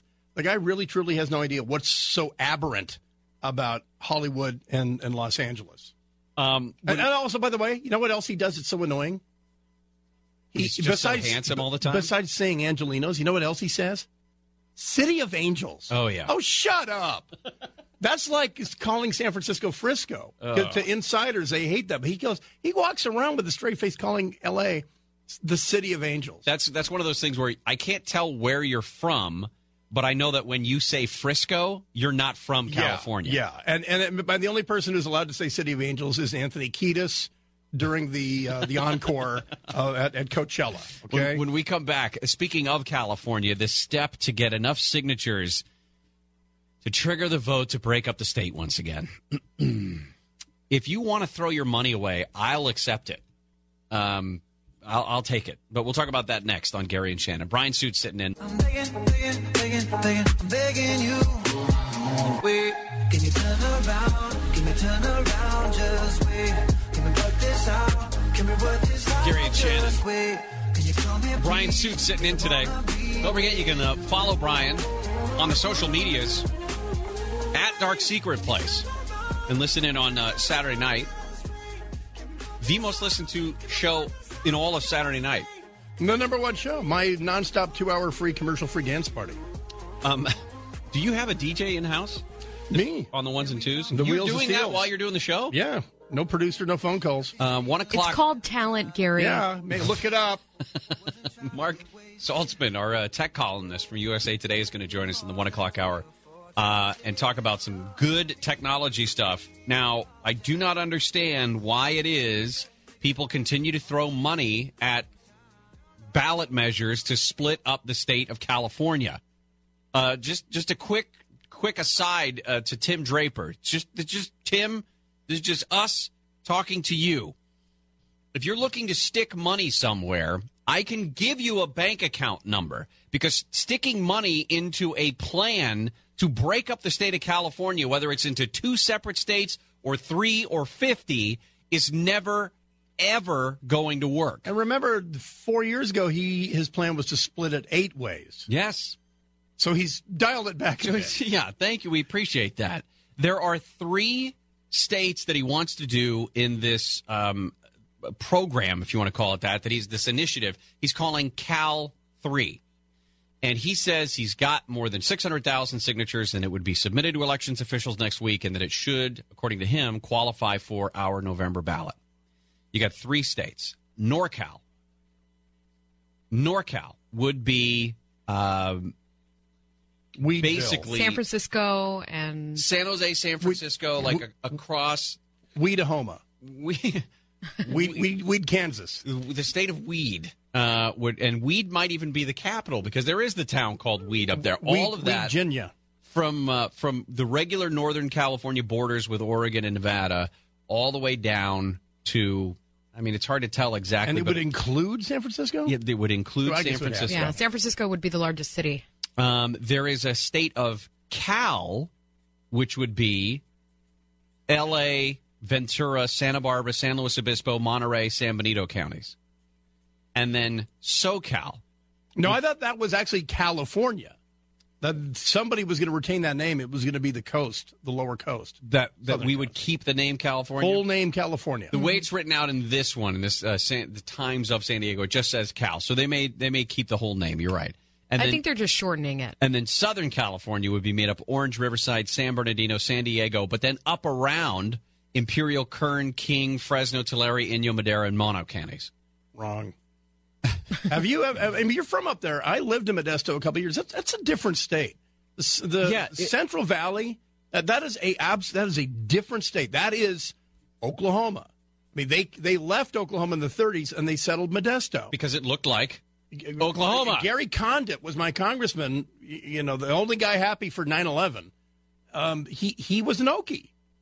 Now, if you were to split this up, and again, beyond the fact that it would have to go through the state legislature, Congress would have to approve this. This is never going to happen. Oh, slam dunk. Where would you draw these lines? Because you'd have to include, L.A. would have to be included with San Francisco. I think right? Logically there's only one thing to do, and it's split it north-south. Except the south would get all of its water from the north. That's fine. So they're saying there would be a war. Possibly. But we sneak up on them when they're stoned. But that's also highly likely. But I don't know. But I mean, likely. I guess the root issue to me is what's the problem with one California now? What exactly is the issue? See, I don't understand. It's not like we don't have a representative government. We do. I mean, we've got the 80-member assembly and the 40-member state senate. So we've got the ability to represent the different parts of the state appropriately. Yeah. It's just that, I mean, for the most part, people keep reelecting dummies into Sacramento. That's the Who issue. let illegal aliens vote? Not whether or not we need to split up and develop, state borders. One proposal, according to this, said that the state would be called California. You're right, that one of L.A. and Ventura down through, or I should say up through Monterey and San Bernardino counties. But that it might leave the name to be chosen by its residents after a split. But we do already. This state very closely resembles the third world. This state of California, L.A. County, Ventura, all the way down south, that would be the third world, where about 200,000 people pay 80% of the taxes, and then everyone else are struggling, agricultural, minimum wage, illegal, and they do all the janitorial and all that. I mean, we would resemble Peru. That sounds lovely. Peru? We kind of do now. There's only, just like an old in the Soviet Union or in East Germany, there was always one excellent hospital for the core of the party. Well, here we call it Cedars-Sinai. Right. Everyone else, you go to your other hospitals. What does Tim Draper get out of this? Tim Draper authored this. He's the venture capitalist that threw his money behind this. I don't know. I mean, what an amazing, how rich you have to be to continually throw money at this idiotic plan. First it was 8 parts, now it's 3. Maybe next time he's going to hit it right. He's going to cut it to 2.5. 2.5 states. We'll do all of our trending stuff coming up. And a perfect lunchtime story about condiments. And by the way, the reason the rest of the country wouldn't want this is now they have 2 ultra-liberal senators. Why would you want 4 more? Yeah. So there's that. Gary and Shannon will continue. Bryan Suits sitting in today.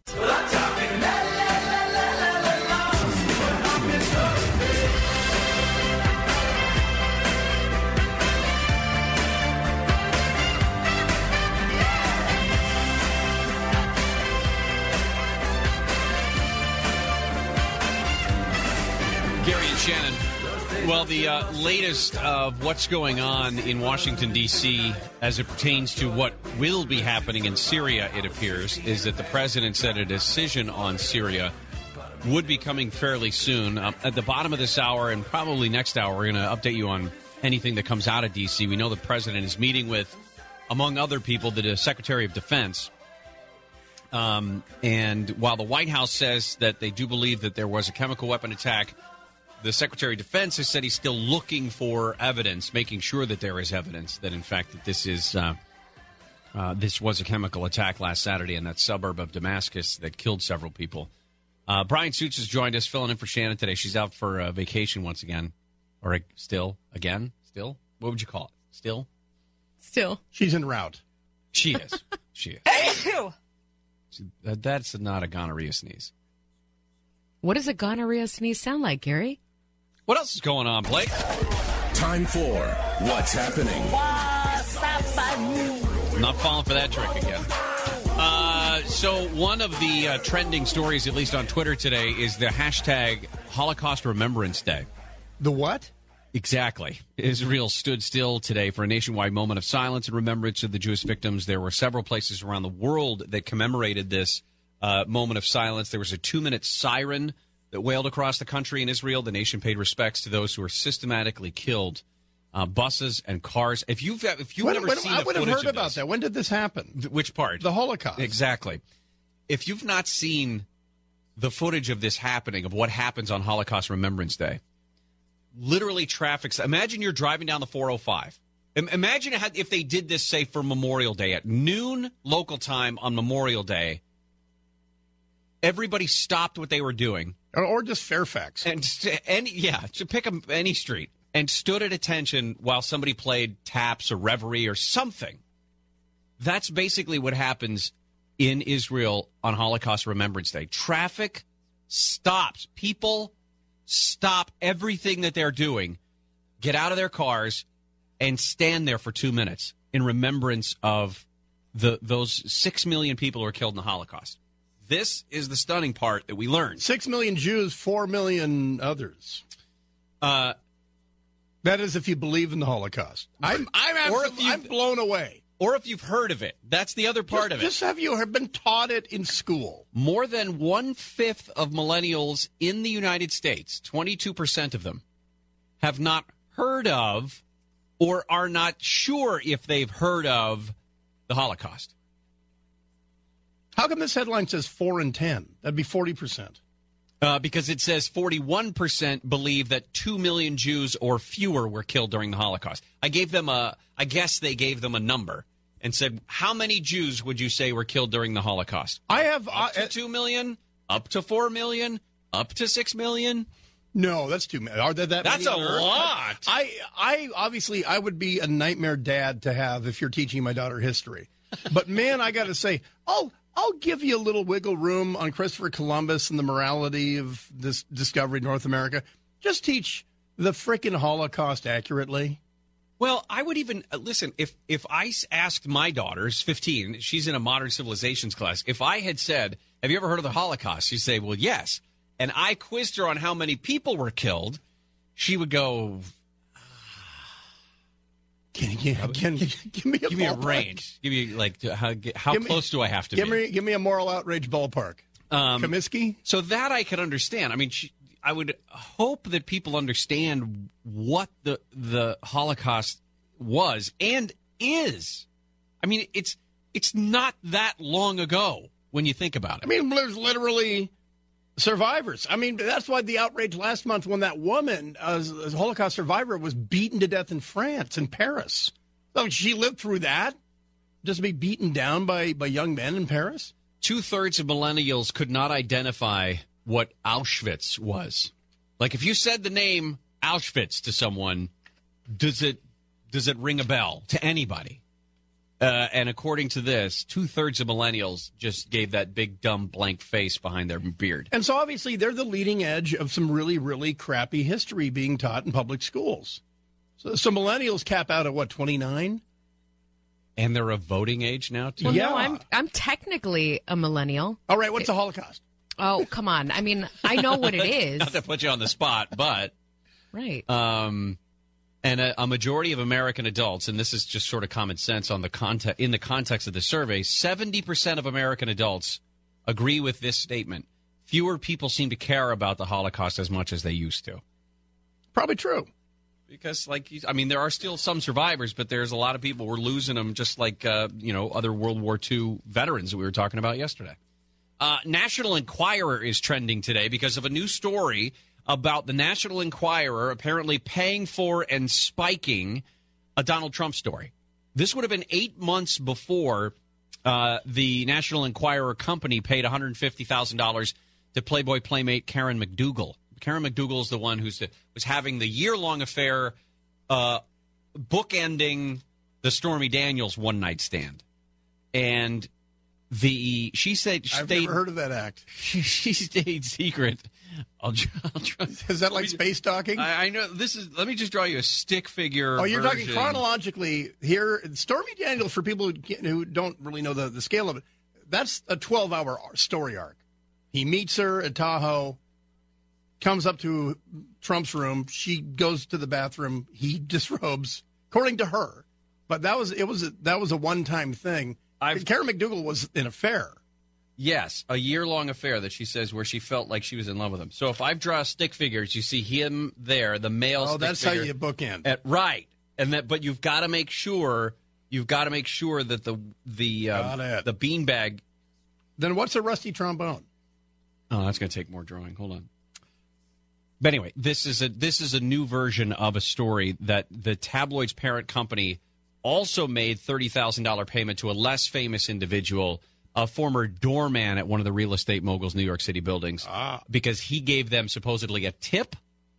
The National Enquirer company says, listen, we don't cut checks for stuff like this on a regular basis. We thought it was a good tip. We paid for it. But when we did our background checking on it, it turned out to be nothing. That's their version of it, as opposed to paying for it and then spiking the story, which just means not paying. I love that he got $30,000 in exchange for signing over the rights in perpetuity to a rumor. Yeah, that's a good rumor. I ain't saying nothing, but I heard around the campfire, a rumor. A rumor. That rumor must have had a lot of details and some eyewitnesses. But now it's out. The rumor is that he fathered a child with an employee at Trump World Tower. Which is not Trump Tower. Having seen all of his kids, the ones that we know about, I think that kid would be easy to pick out of a crowd. Possibly. That's like Arnold Schwarzenegger's kids. Maybe he was trying to work up and trying to trade up. There was a weird scene yesterday where there was a vigil for a bicyclist who had been hit and killed by a car. One of the pedestrians who was at the vigil was then hit and run by a driver in that same location. LAPD is looking for the drivers and vehicles involved. Both hit-and-run crashes. Again, only the first one was fatal, but the other one was just as questionable in terms of its... But on the bright side, at least possibly, we've identified a high-risk intersection. There is that. Normandy and Manchester, by the way. Anything else ever happen there? I forgot. You were there. Why don't they just rope off that intersection and call it just some cones? Reginald Denny Pedestrian Park. When we come back, there is a trending story that we're going to spend a little bit more time on. Condiments. Nope. Stop mixing condiments. There's something to be said about each individual condiment in its each individual bottle. Although the people from Heinz may have stumbled onto something here. We'll talk about that when we continue. Gary and Shannon, Bryan Suits fitting in. I'll be running through the jungle. I'll be crawling with the wolves to get to you. Gary and Shannon, Bryan Suits sitting in. Your chance to win $1,000 right now, brought to you by Cunning Dental. You got some crooked teeth? Call Cunning Dental for a free exam. 888-640-SMILE. Here's how you can win it. Your shot at $1,000 now. Text the keyword BILLS to 200-200. You'll get a text confirming entry plus iHeartRadio info. Standard data and messaging rates apply. That's BILLS to 200-200. Answer that phone, even if it's from a number you do not recognize. If you win, they'll give you a call, and your next chance to win is an hour from now, right when we're going to be talking with Mark Saltzman with a Tech Talk. You also have a chance to win $1,000 an hour during the John and Ken show and during the first hour of the Conway show, just like Brenda in San Bernardino did. She won $1,000. Perfect lunchtime story is whether or not you would want to mix condiments together. Heinz has said on Twitter that if they have 500,000 votes for yes, they will release something called Mayo Chup, which is mayonnaise mixed with ketchup, I'm assuming at a 50-50 ratio. Pre-mixed. I voted no. It's not binary. Important point. It's not? No, it's combined already, which is my problem with it. Well, you know what they should do is, because they have the opportunity, I mean, technology in terms of condiment bottles truly has reached a peak. Why don't they bifurcate the container and have it come out like an epoxy? Have the tuna eat the mayo, then put it in the can. Right. and chop up the pickles. Here's the thing. You said this before. I never knew this. This is already a thing. Yeah. Monica, I've done it. Do you have any Utah time? No, but not mixed it yourself, served to you as something. Yeah, if you live in Utah, then you've discovered fry sauce, which you can buy at Ralph's and Vaughn's. You have to ask for it. No one west of Utah or east of Utah knows what the hell it is, but the secret society called the Mormons, they know it. And it is effectively, and I'm revealing church secrets here, it's a combo of Thousand Island and ketchup and mayo, and all. You dip fries in it, and you know what? It's pretty good. There's something called campfire sauce that I've had in Florida. It's ranch and barbecue mixed together. See, that sounds good. They have that at Chili's. I had a salad last night that had both ranch and barbecue on it. No, Red Robin. Oh, yeah. Okay. Yep, that's where I got it. Right now, there are already pictures of this mayo chup. Delicious. They're calling it a mayonnaise product, by the way. It's mayo chup, but it's available only in Arab Gulf states right now. Chipotle. There's two brands of Chipotle that are terrific. Buffalo, which is a very Hispanic brand. Get it at Vallarta Mart. Or Pica Peppa. Have you ever seen Pica Peppa with the parrot? Yeah. Where do you get it? Jamaican jerk sauce. Mix. Go 1 to 5 mayo. Chipotle with mayo, and then you can dip stuff into it. There's nothing wrong with. I shouldn't say there's nothing wrong with mayonnaise.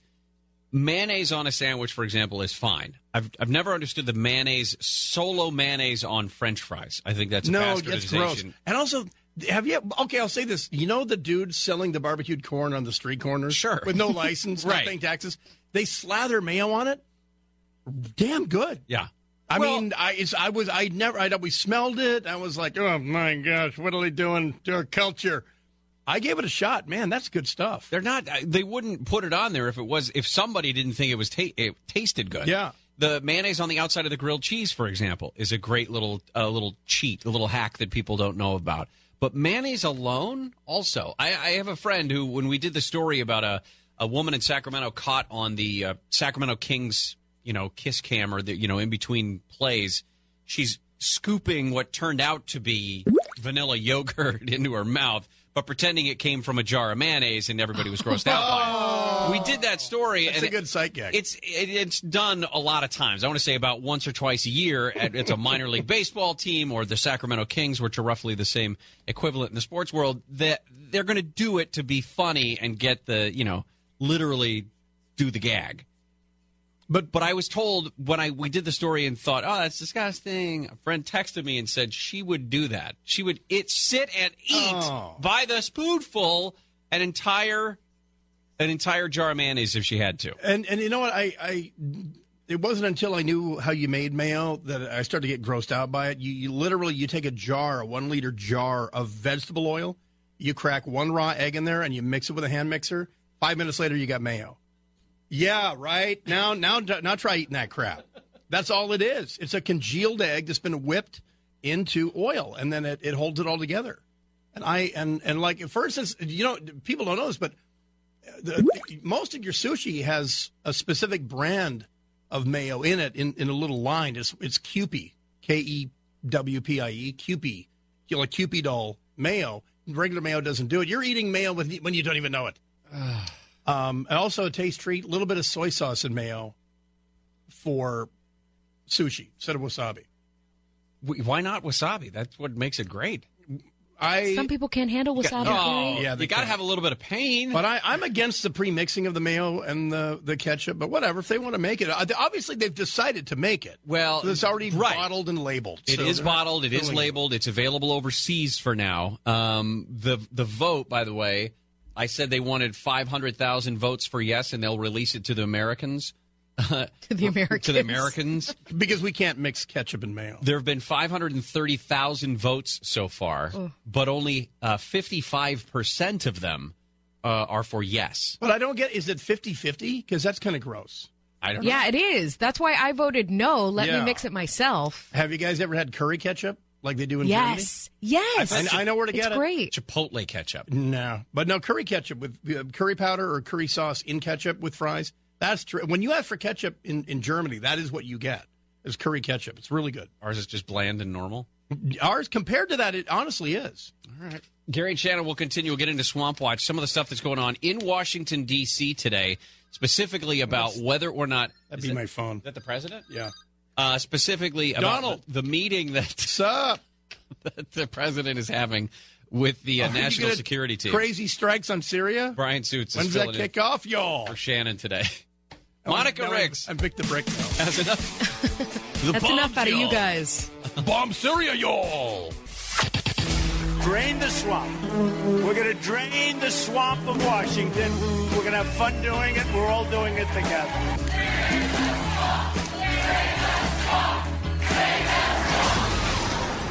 Swamp Watch.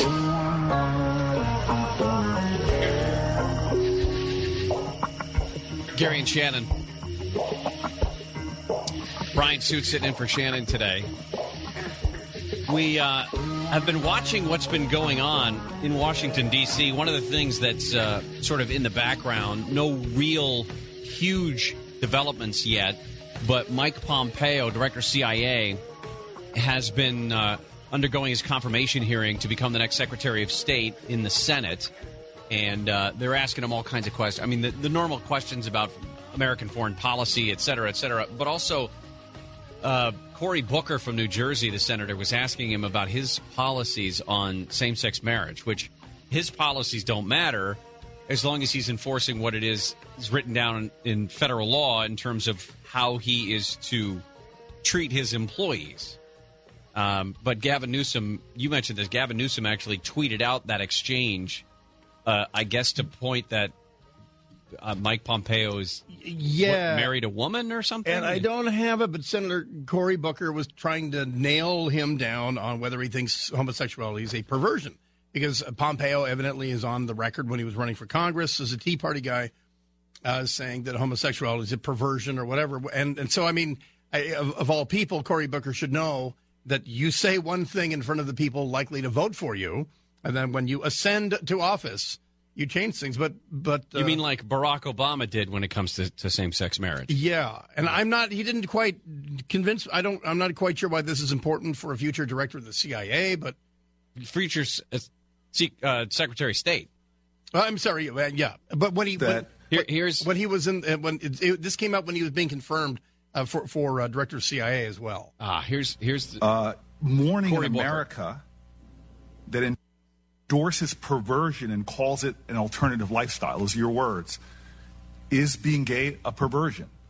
Senator, I when I was a politician, I had a very clear view on whether it was appropriate for two same-sex persons to marry. I stand by that. So you do not believe it's appropriate for two gay people to marry? Senator, I continue to hold that view. It's the same view. And so people in the State Department, I met some in Africa that are married under your leadership. You do not believe that should be allowed? Senator, I believe it's the case. We have married gay couples at the CIA. You should know I treated them with the exact same set of rights. Do you believe that gay sex is a perversion? Yes or no? Senator, if I can... yes or no, sir? Do you believe that gay sex is a perversion? Because that's what you said here in one of your speeches. Yes or no? Do you believe gay sex is a perversion? Senator, I'm going to give you the same answer I just gave you previously. My respect for every individual, regardless of their sexual orientation, is the same.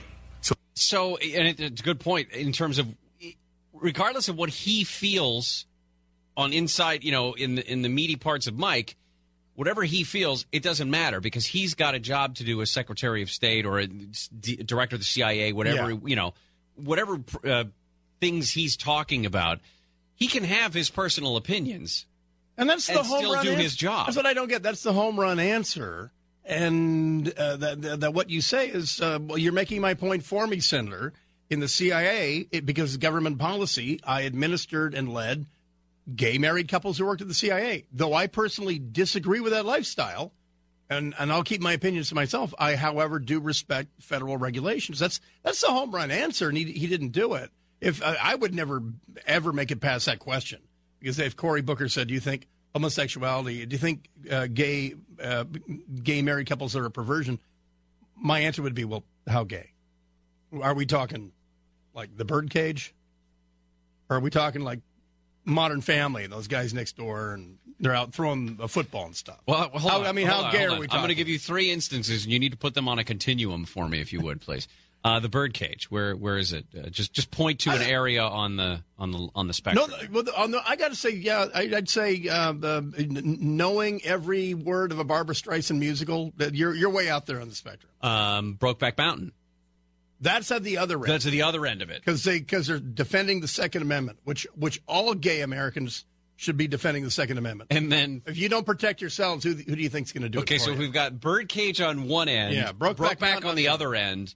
Where would Modern Family be? Where would closer to Brokeback? Oh, so they're on that side. Those guys, yeah, because they're out there shooting a basketball, slapping each other on the show. Hey, buddy, and all that.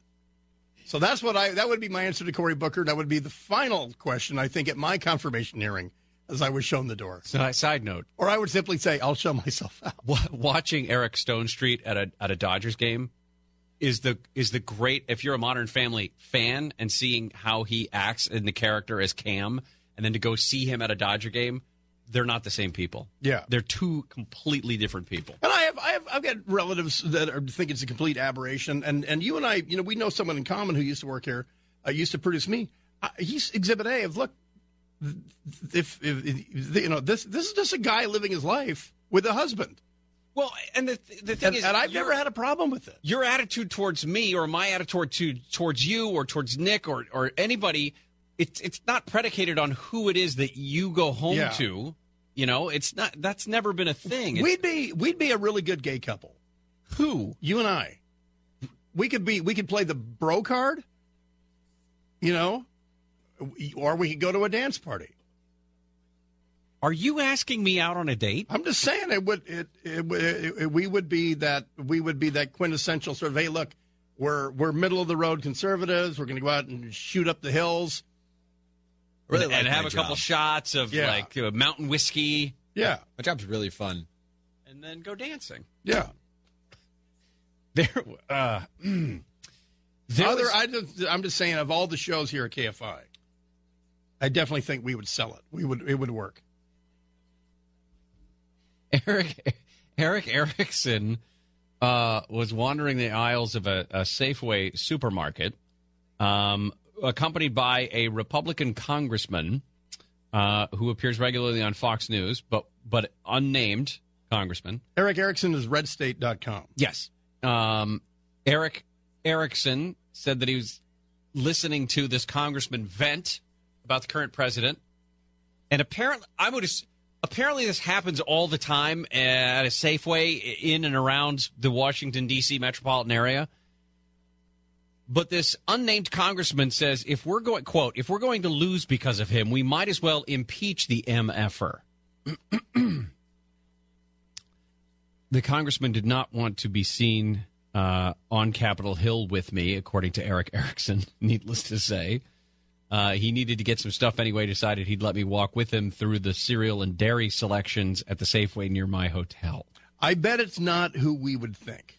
Because a congressman the first people we would think of would not be walking through a grocery store. No.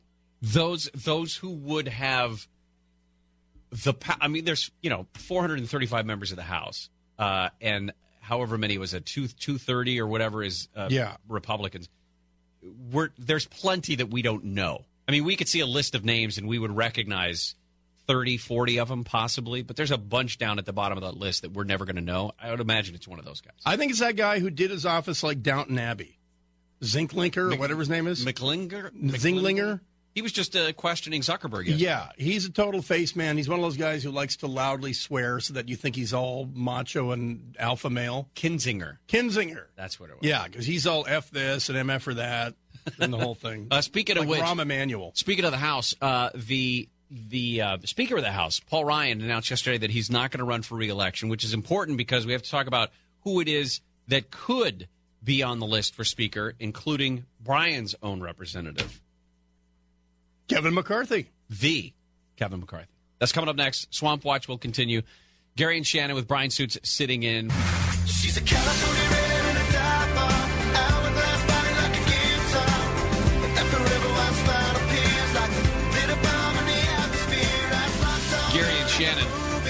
At 1 o'clock, Mark Remillard is going to join us. We're going to talk a little bit about some of the groundwork that's being laid for some sort of a coordinated military response. I just saw this not too long ago. While the White House is, I think the word they used is confident that it was some sort of chemical weapons that were used in that suburb of Damascus, the French government says it now has proof that it was the Syrian government that carried out a chemical weapons attack, that the French president, Emmanuel Macron, said, we have proof that chemical weapons were used, at least with chlorine, and that they were used by the regime of Bashar al-Assad, although he didn't give any details specifically about the evidence. I would assume that they would do what they could to share it with allies, including the United States. And, in fact, Secretary of Defense James Mattis has been at the White House for some time now. He and other members of the National Security Council have been there to talk with the president.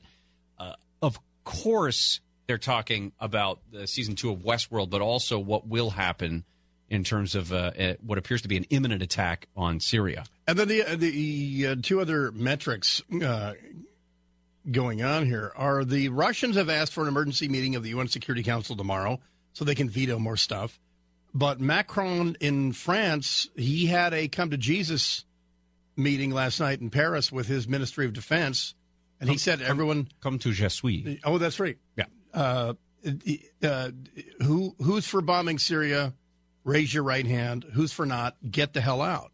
So there was a shakeup in his Air Force and his Ministry of Defense last night, and the French do a very odd thing here in America called accountability.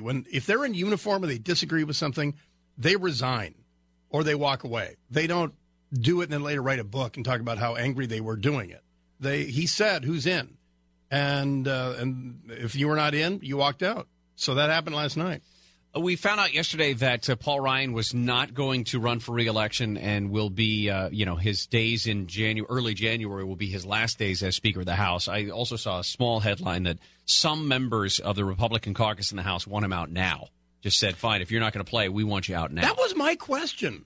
As to why he's going to stick around? Well, wait a minute. I resign back in January. Well, so the guy has no skin in the game now. Right. So how is he going to get anything done? He's walking around saying, I really need you on this. I need your vote on this. I need your support. These guys are going to say, eat a bag of D's. Well, you're gone. I got to get reelected, Broheim. That's where Kevin McCarthy and Steve Scalise come into this. Kevin McCarthy being the House Majority Leader, second in command there in the House. He's running for reelection, by the way. And he is, and he's happy to let us know that.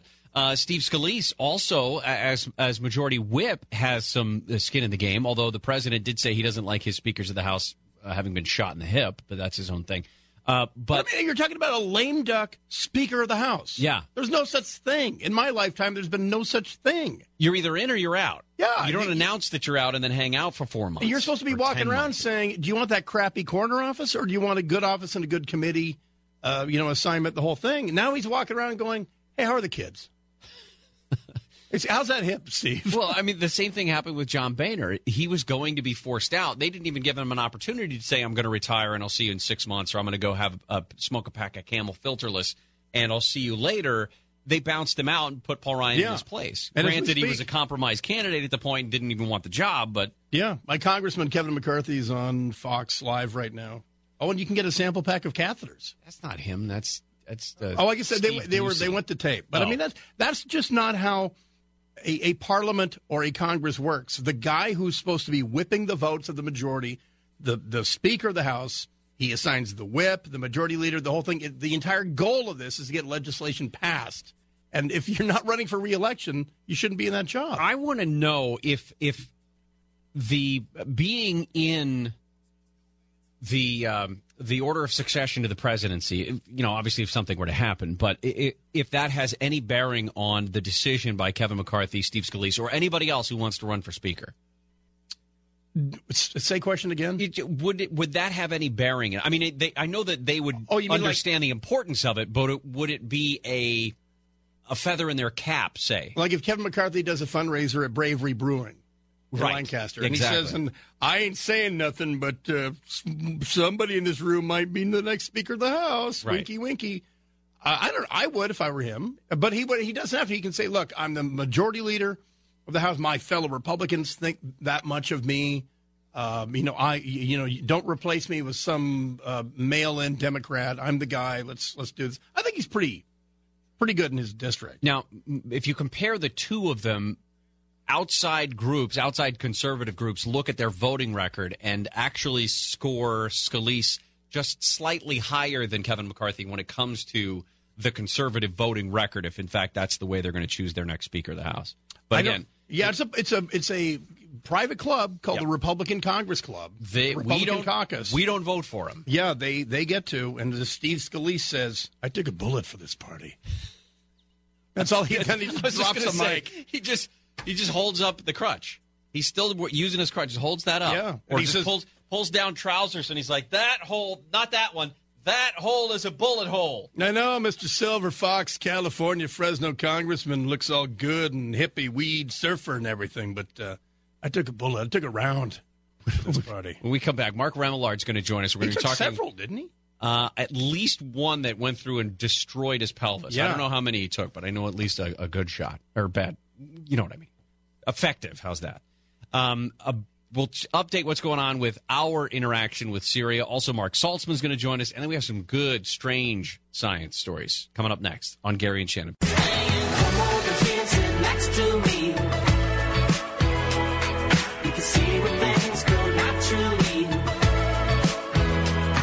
Just say the word and I'll part the sea.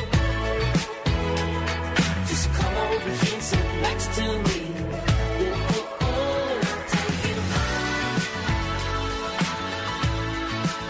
Gary and Shannon.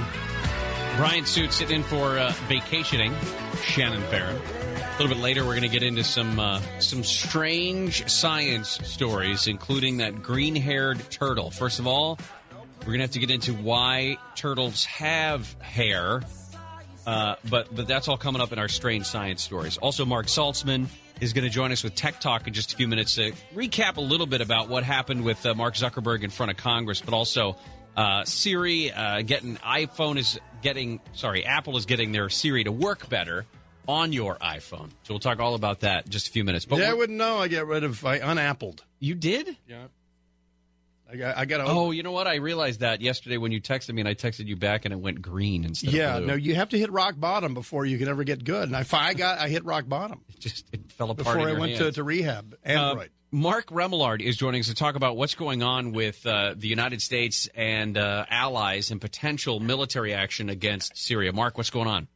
Well, we are still waiting to essentially see what the response will be. President Trump, Nikki Haley, the U.S. ambassador to the UN, has certainly said that the U.S. Is considering retaliatory action against Syria for the alleged chemical weapons attack. Apparently is coordinating with the U.K. and France to jointly respond potentially.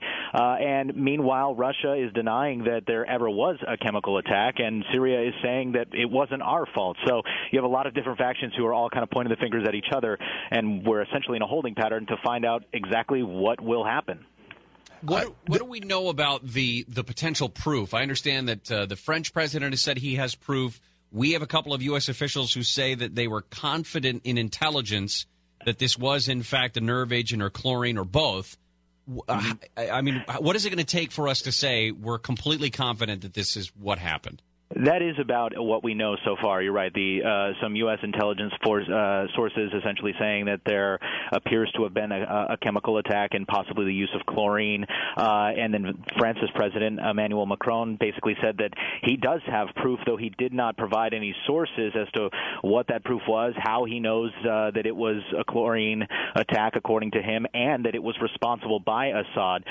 But the U.K. cabinet has come together to agree that they believe it's highly likely that there was a chemical attack, and that they believe that Assad, given his history and use of chemical weapons in the past, was responsible for this. So we may not ever have this concrete piece of evidence that says, yes, we know that this bomb came from the Syrian government or not, but it may be enough for these governments to say there's a high degree of likeliness that it did. What we do know is that there is a fact-finding mission on its way to Syria at this moment. The Organization for the Prohibition of Chemical Weapons is sending a fact-finding team there. They say that they they expect to get up and running on Saturday, and they'll look to get concrete evidence that some kind of chemical weapon attack did, in fact, occur. Yes. Are they confident that the Assad regime will cooperate fully with them there?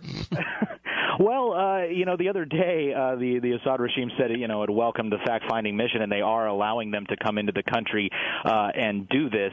But, the city right now, this is the interesting thing, is this weapons attack occurred in a city that's completely surrounded and controlled by the Syrian government and Russian forces. So you have to wonder, how else would this have occurred?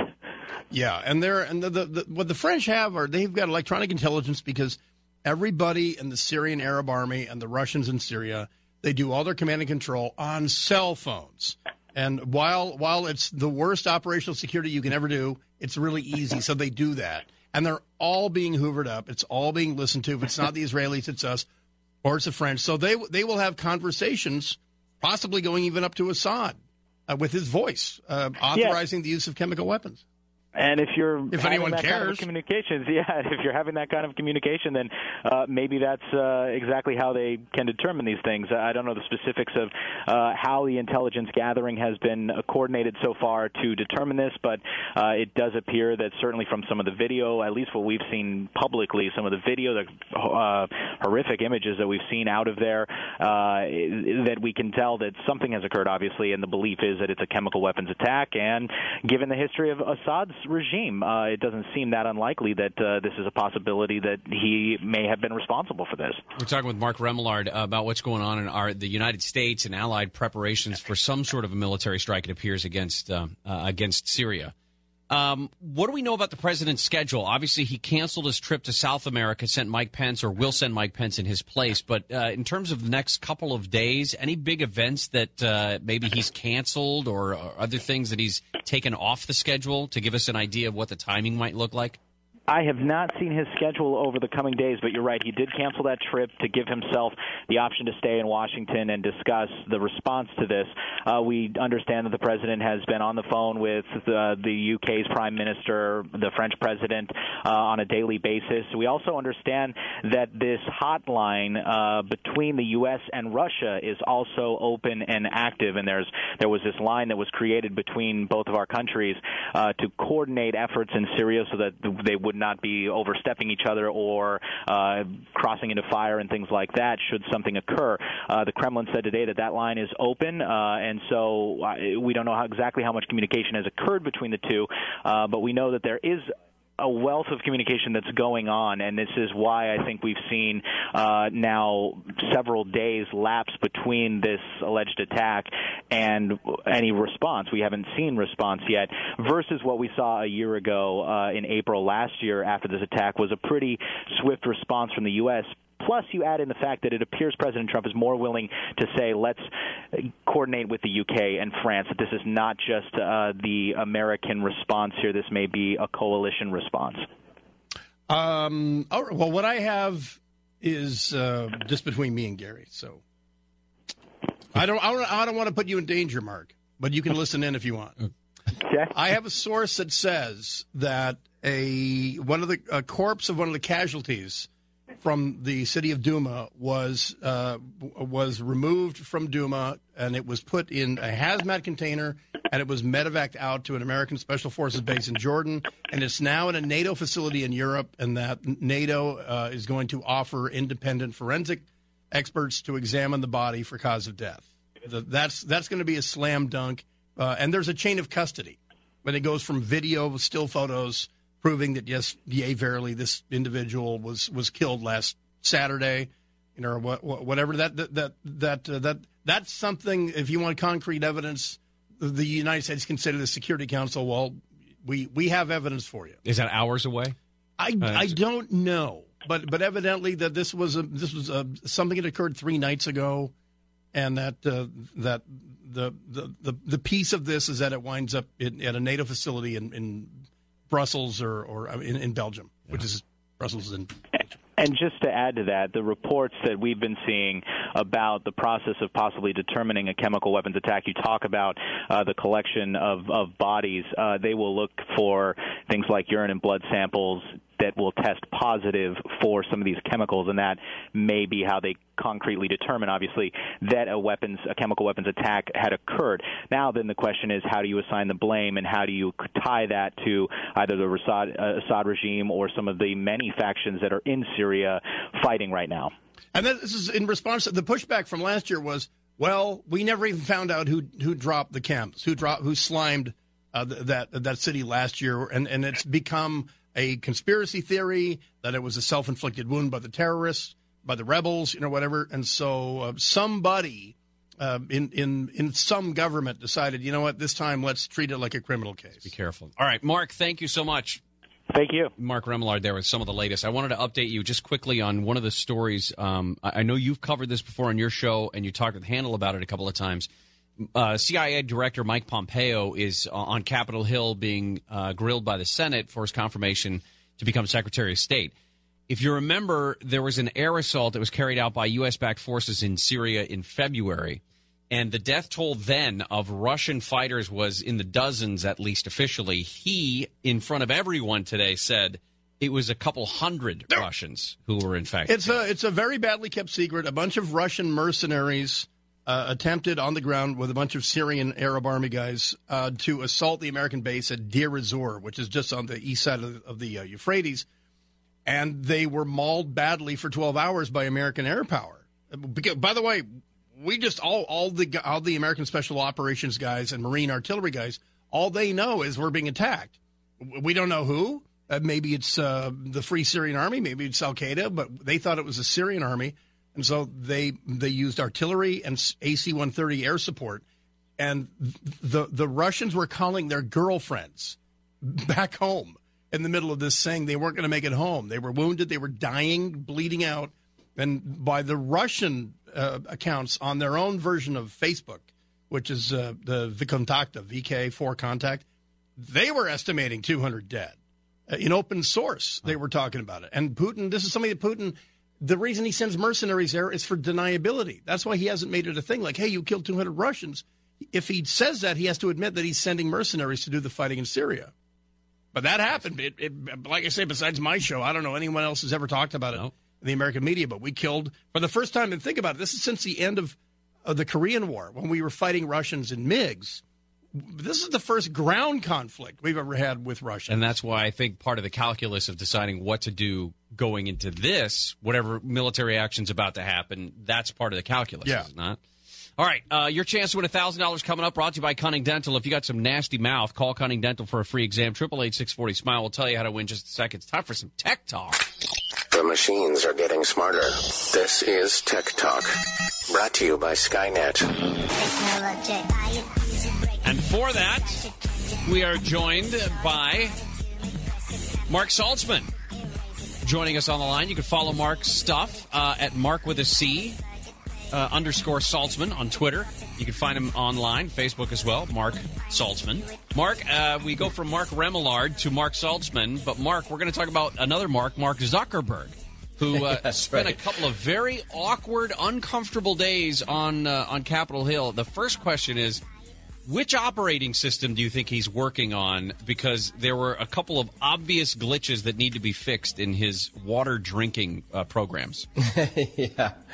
Yeah, this Zuckerberg, 10 hours in the hot seat in front of Congress. That was tough to watch, and I can only imagine what it was like for him. But, hey, if you ask Wall Street, he did quite well. The stock is up 4.5% since trading began Tuesday morning, which means... By the way, Zuckerberg made $3 billion sitting in that chair over the last 2 days. Between the Senate and then the next day the House. When he didn't melt in the first hour, the stock price started going up. He's the brand. That's $3,000 million that he made by sitting there in front of the House and the Congress. So he did okay. I mean, look, depending on whom you ask, there were some questions he dodged. Whether he purposely dodged them or he didn't know the answer. But the bottom line is this, in case you haven't been following and your listeners like, what's going on? Well, we all know about this Cambridge Analytica data breach that was revealed a few weeks ago where, almost 90 million Facebook accounts were leaked with personal information about many of us. So the bottom line is this, Zuckerberg conceded, it's clear we didn't do enough. That was exactly his phrase about the protection of private user data and the prevention of this hijacking of millions of users by the political firm Cambridge Analytica. And so he agreed and admitted we need and will do more. He said by the end of the year, Facebook will have about 20,000 people working on security and content review to step up fake accounts and weed them out before they dish them out over Facebook. So, and then one other thing we could look forward to for stricter privacy controls is in May in Europe, Facebook they have to adopt what's called the GDPR. You may have heard that. It's an acronym for General Data Protection Regulation. The bottom line is that it has much stricter regulation and rules for privacy that the U.S. says they will adopt in some way, shape, or form in the U.S. as well. So they're implementing the GDPR standards for European users next month, and then many of those rules should be extended here stateside by the end of the year. So if you're concerned about Facebook, no one's holding a gun to your head. You can log off, and that's that.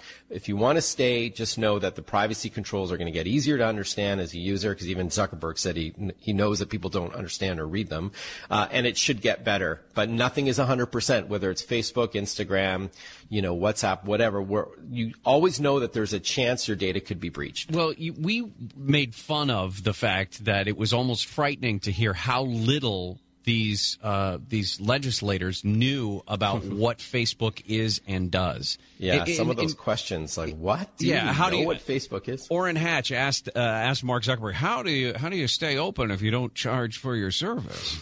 And I mean, that was the most awkward. That was the first day. That was awkward because then Mark Zuckerberg almost.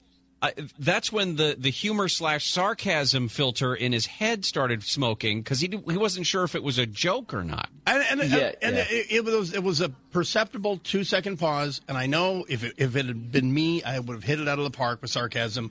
But he said, "Senator, we sell ads," and Orrin Hatch looked at him like, "Oh, that's right." Yeah, you could see him biting his lip. That smirk, I mean, it's like he was probably thinking, "Are you for freaking real here?" Yeah. We sell ads and then they get the advertisers. So I think that the Wall Street, which a lot of people are looking, whether you're an investor or not, and you want to know about the future of the service, the analysts and including the Wall Street experts believe that there won't be much of a way of a user or advertiser fallout for Facebook.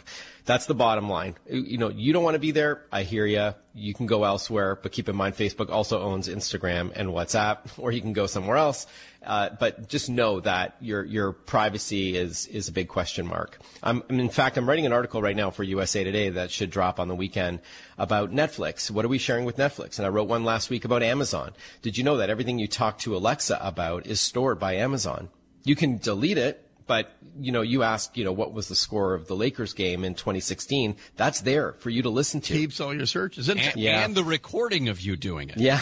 See, my suggestion was that Facebook should do a day without data, and they should just fire hose every random ad that you have no interest in on your feed and let you see what it would look like when it's not tailored to you. Because I like that Netflix puts in front of me things that I never would have found if I'd searched. All the documentaries alphabetically, but it sees what I'm watching, and it will shoot things out there that'll take me down the binge hole. Right, because that's relevant to you, and that's smart. They're using artificial intelligence to see what you're watching. I consented. I know what they're doing. Right. And they actually, in their defense, Netflix actually has a lot of transparency with their privacy regulations. So I combed through all this in order to write the article. It's remarkably clear, what they market to you, and they do not sell or allow third-party ads within Netflix. It is a bit of a gated community there. So, yeah, but just know whatever you do online, just that's how it goes. Just know that you're giving something, and free is really not free. You're giving your data, which is very valuable. We're talking with Mark Saltzman, tech columnist for USA Today. We'll talk about the latest column that you had, not the one coming out this weekend, but this one about Syria in just a second. First, we have $1,000 to give away. Here's how you can win.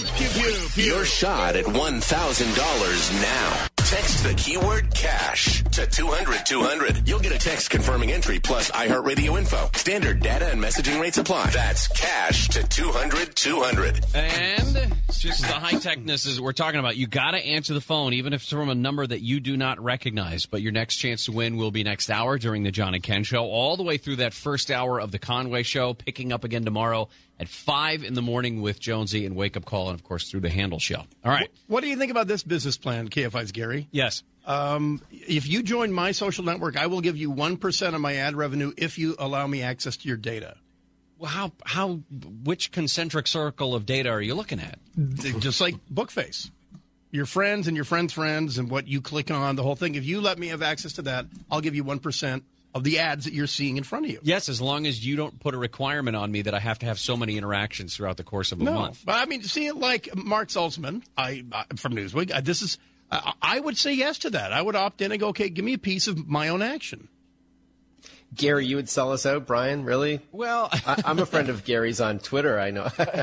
Well, you'd sell me out for a couple bucks? No. I know what information I have shared with Facebook for the most part. Especially since doing this story for the last couple of days. Both Brian and I downloaded that information that they made available to us. Didn't know that. You could download everything you've ever put up. Your videos, everything, comments, photos, everything. Big 400 file. megs. What was yours? It's a big file. Mine was 408 megs. Mine was about half that. Zip. But it's one of those things where as long as I know what I'm doing and signing up for, and you're not going to ask things of me other than what I would voluntarily put up there, then absolutely. That's not Herbalife. That doesn't mean like, hey, here's an interesting. But for the ads they put in front of me, and I gave them the data to drive those ads to me, just give me 1% of what you're making off my data. Sure. Mm-hmm. It's a good idea. Crowdsourcing the funding and crowdsourcing the information. All right. I saw a funny situation on Monday night, where a little girl was screaming into her phone, "Tell me the world's best baseball player of the world ever." World baseball. And the phone kept saying, "I don't quite understand." And Siri was just getting frustrated. Madison Bumgarner. How do you get Siri and to work better for you? Right. So this is the article you were referencing that I wrote April 6th for USA Today, and it was in the paper itself. So that was usatoday.com, and then the paper yesterday had it. People still read the paper, and they call it the paper. That's a lie. Lies. Do you? Yeah.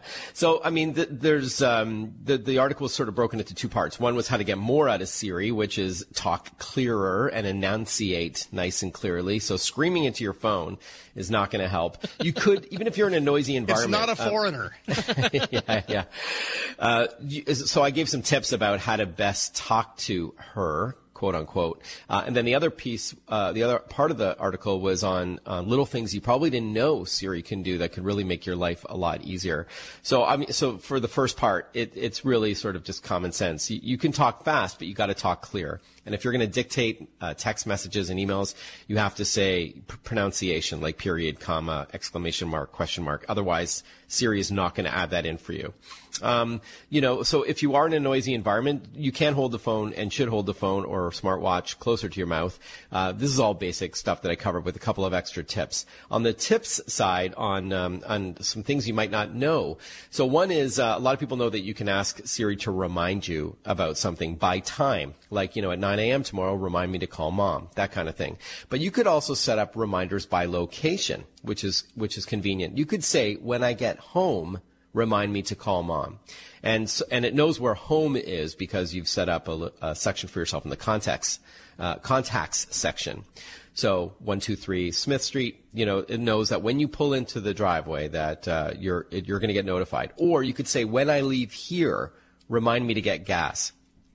Or remind me where I parked when I come back to my car. That kind of thing. You can ask Siri to let you know things by location, not just by time. So that's a very convenient feature that I shared. Another one was when I hear people use Siri to send an email, the conversation usually goes something like this. It'll be something like, email Gary.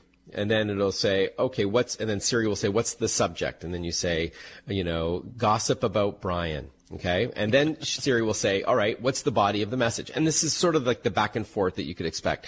But you can save a lot of time by saying something like, to Siri, you activate Siri, of course, by either saying, hey, Siri, or pressing on the home button. And you could say, send an email to Gary about Bryan and say he's going to ask you about this during the show today.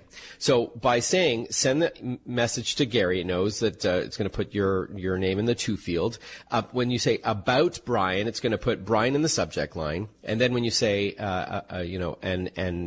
whatever I said about the body of the message, it'll be all in the body of the email. So you can do that all in one fell swoop and save yourself some time. That's pretty cool, huh? That is a very cool tip. I didn't realize that it would distinguish that information just on just one sentence. Basically. Yeah. You could even say email Gary and Shannon about Bryan and say, I've got some stuff to tell you today during our shift. And it'll put both you and Shannon's email address in the to fields, which is neat. Tell me about your podcast that's now available for us. Yeah, so I host a weekly radio show and podcast called Tech It Out.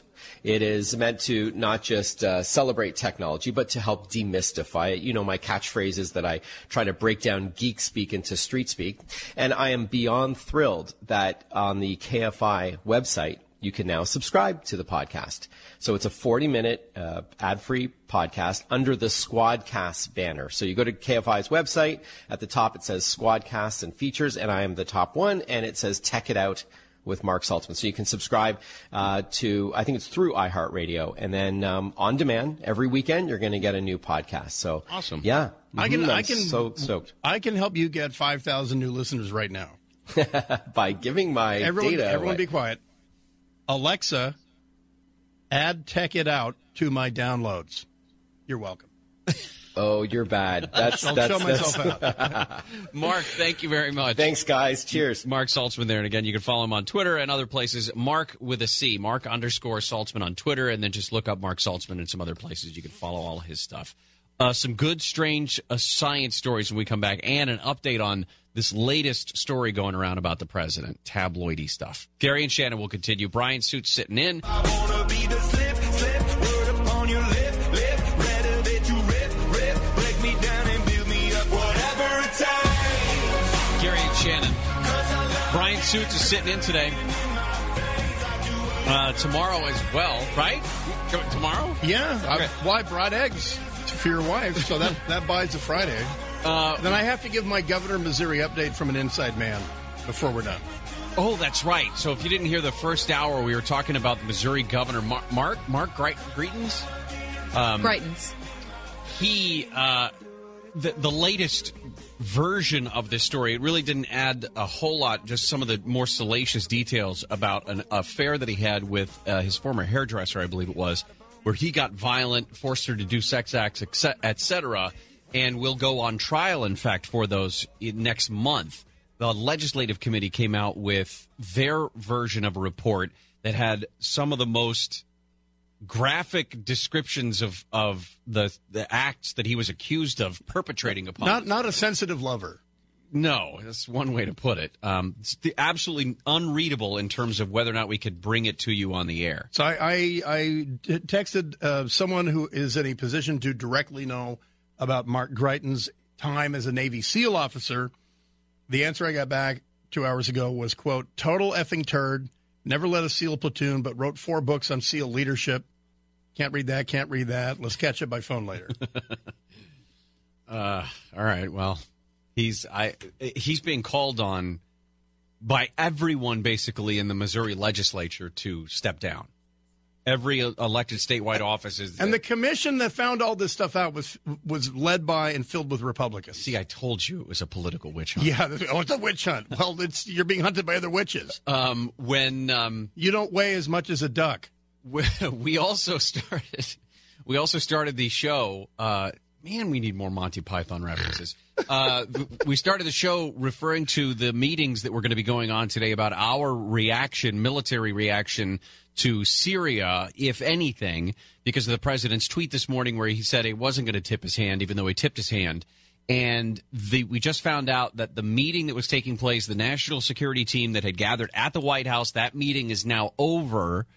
But in terms of any official announcement, we haven't heard anything from the White House. And the word on the street, the inside information I have is that the Syrian Ministry of Defense in Damascus is emptying out. It's being laid out there as a sacrificial lamb.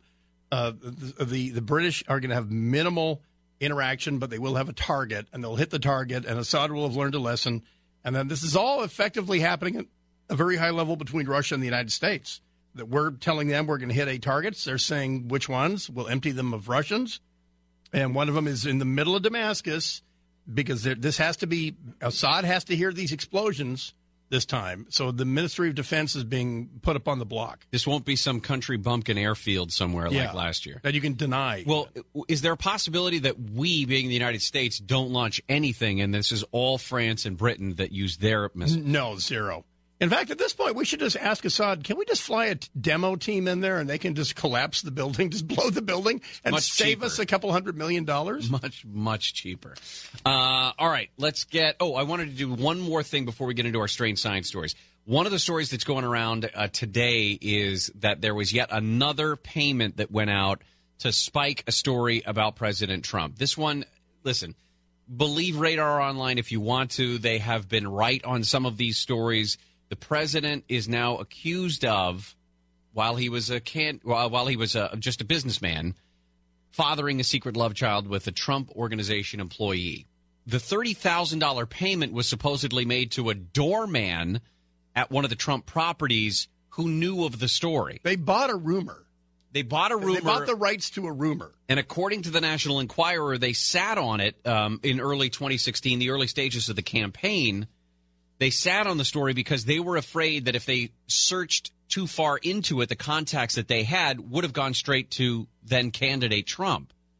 The woman who is supposedly the mother is Radar Online's words here, a gorgeous 29-year-old medical graduate who is currently living in Wild Stab, huge boobs, blonde hair. California. Really? Yeah.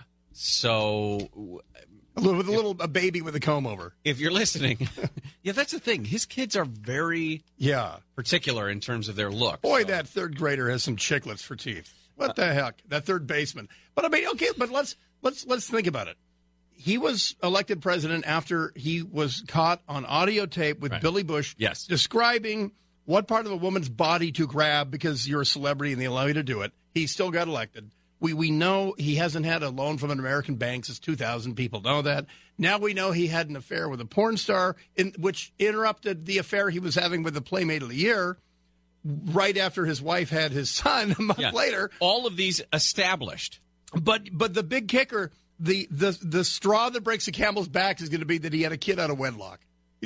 Go ahead and chase that down. Just absolutely go ahead, because he made that prediction that he could shoot somebody on Madison Avenue, and evidently people laughed at the time. Right. Because it was so outrageous. Yeah, you're going to get him reelected or more. And now you're just asking which caliber weapon would he use. Yeah, you think you're shocking Iowa with this? Well, Iowa, remember, Iowans are just like Californians. Yeah, they're just. I'm sorry, Iowans are just like Angelinos. City of the Angels. No, sorry. The people that voted for Trump, you keep throwing this stuff at the wall, thinking that they're going to have some epiphany. We're past Epiphany Town. We missed that exit. We're now in full acceptance. He's going to be reelected flat out, full stop. Speaking of which, my wife received a Facebook message from somebody. It was one of those cut and paste share kind of things, but it was about that pedophile ring at the pizzeria? Close. It was, pray for Donald Trump because he's under attack from the evil one. Voldemort?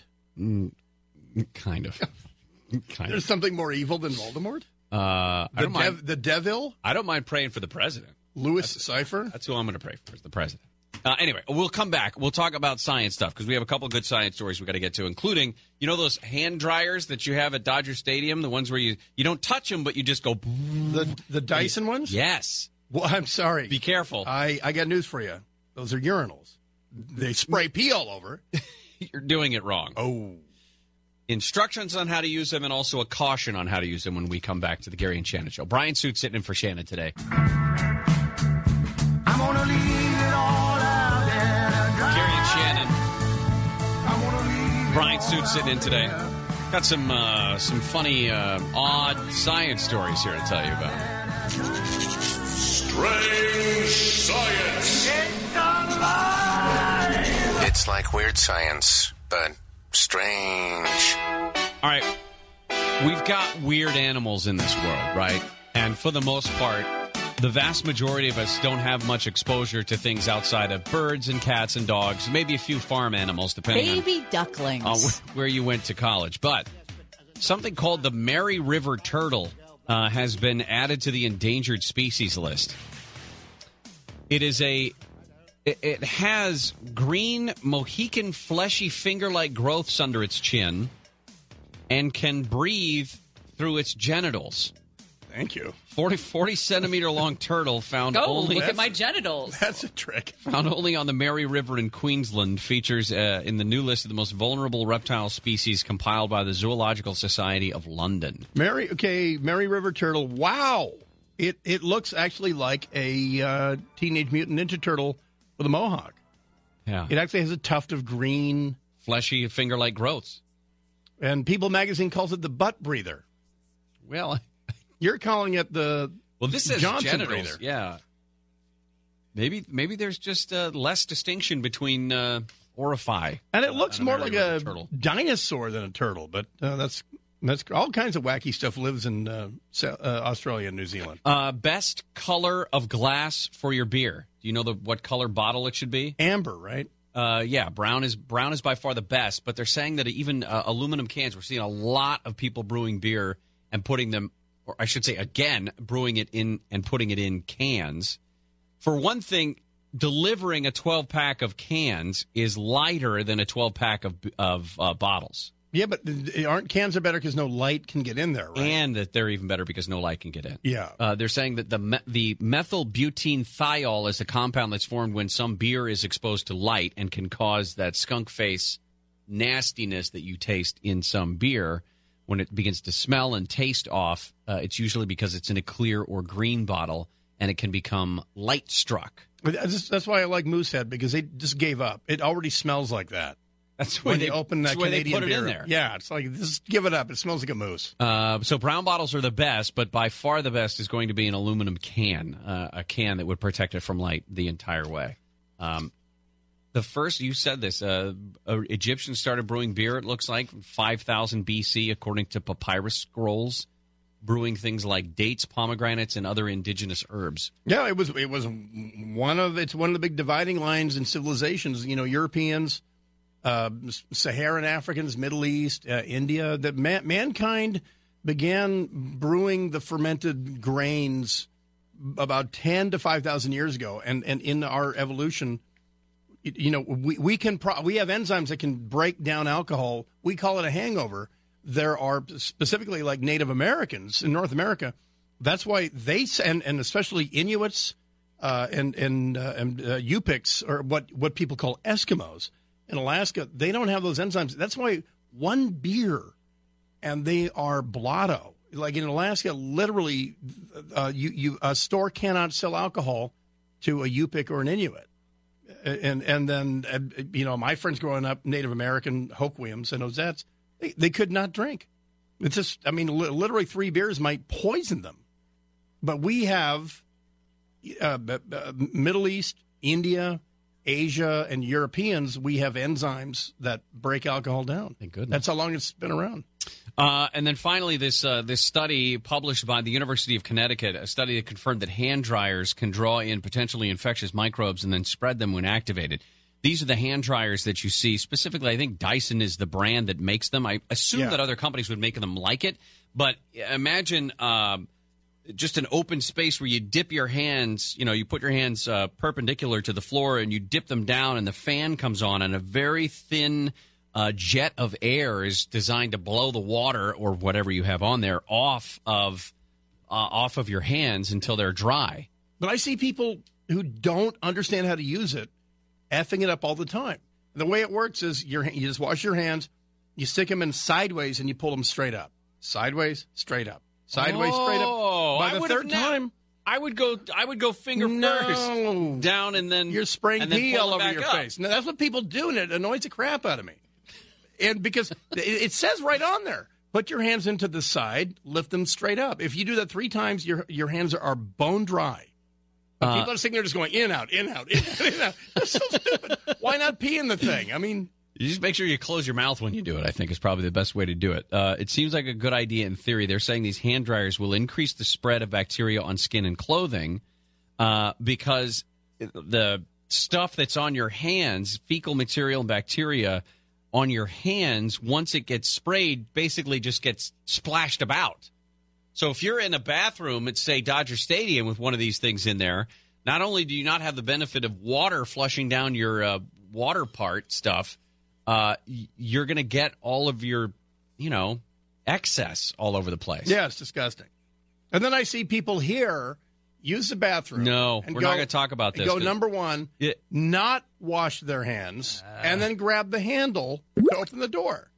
And then, I got looked at come once. into our office and stick their hand in the candy bag. A bag of candy. And I say, you know what? It's time to throw the candy away. And Blake says, nobody gets in between me and my jelly beans. And then those people walk down the hall and do an afternoon show on a sports station. But, I mean, the deal is, my thing is, because I got looked at once because I took a towel and I grabbed the bathroom handle on the inside to get out, like Howard Hughes. But it's because I just saw somebody in socks standing in pee by the urinal. Wait, no. Please tell me that's not real. Not washed their hands. In and then grab socks? Yeah, you know what I'm talking about. That grosses me out. I mean, I get it. Men dribble, but keep your shoes on. But standing in socks in there. And then great sports talk. So I used a towel to. I'm not going to wash my hands and grab the handle and get that all over my hands. I feel like I've hit the lottery when someone is coming in just as I'm wrapping up my cleanliness so that I don't have to touch anything. Yeah. They hold the door open for me as I walk out. Yeah. Yet I'm about to go down the hall and give them a big hug. With towels in your hand. Who's the hypocrite? Yeah. All right, John and Ken coming up next. Gary and Shannon with Bryan Suits continuing tomorrow. We'll see you tomorrow. Stay dry, everybody. Did you have an awesome time? Did you drink awesome shooters and listen to Gary and Shannon? And then just sit around and soak up each other's awesomeness?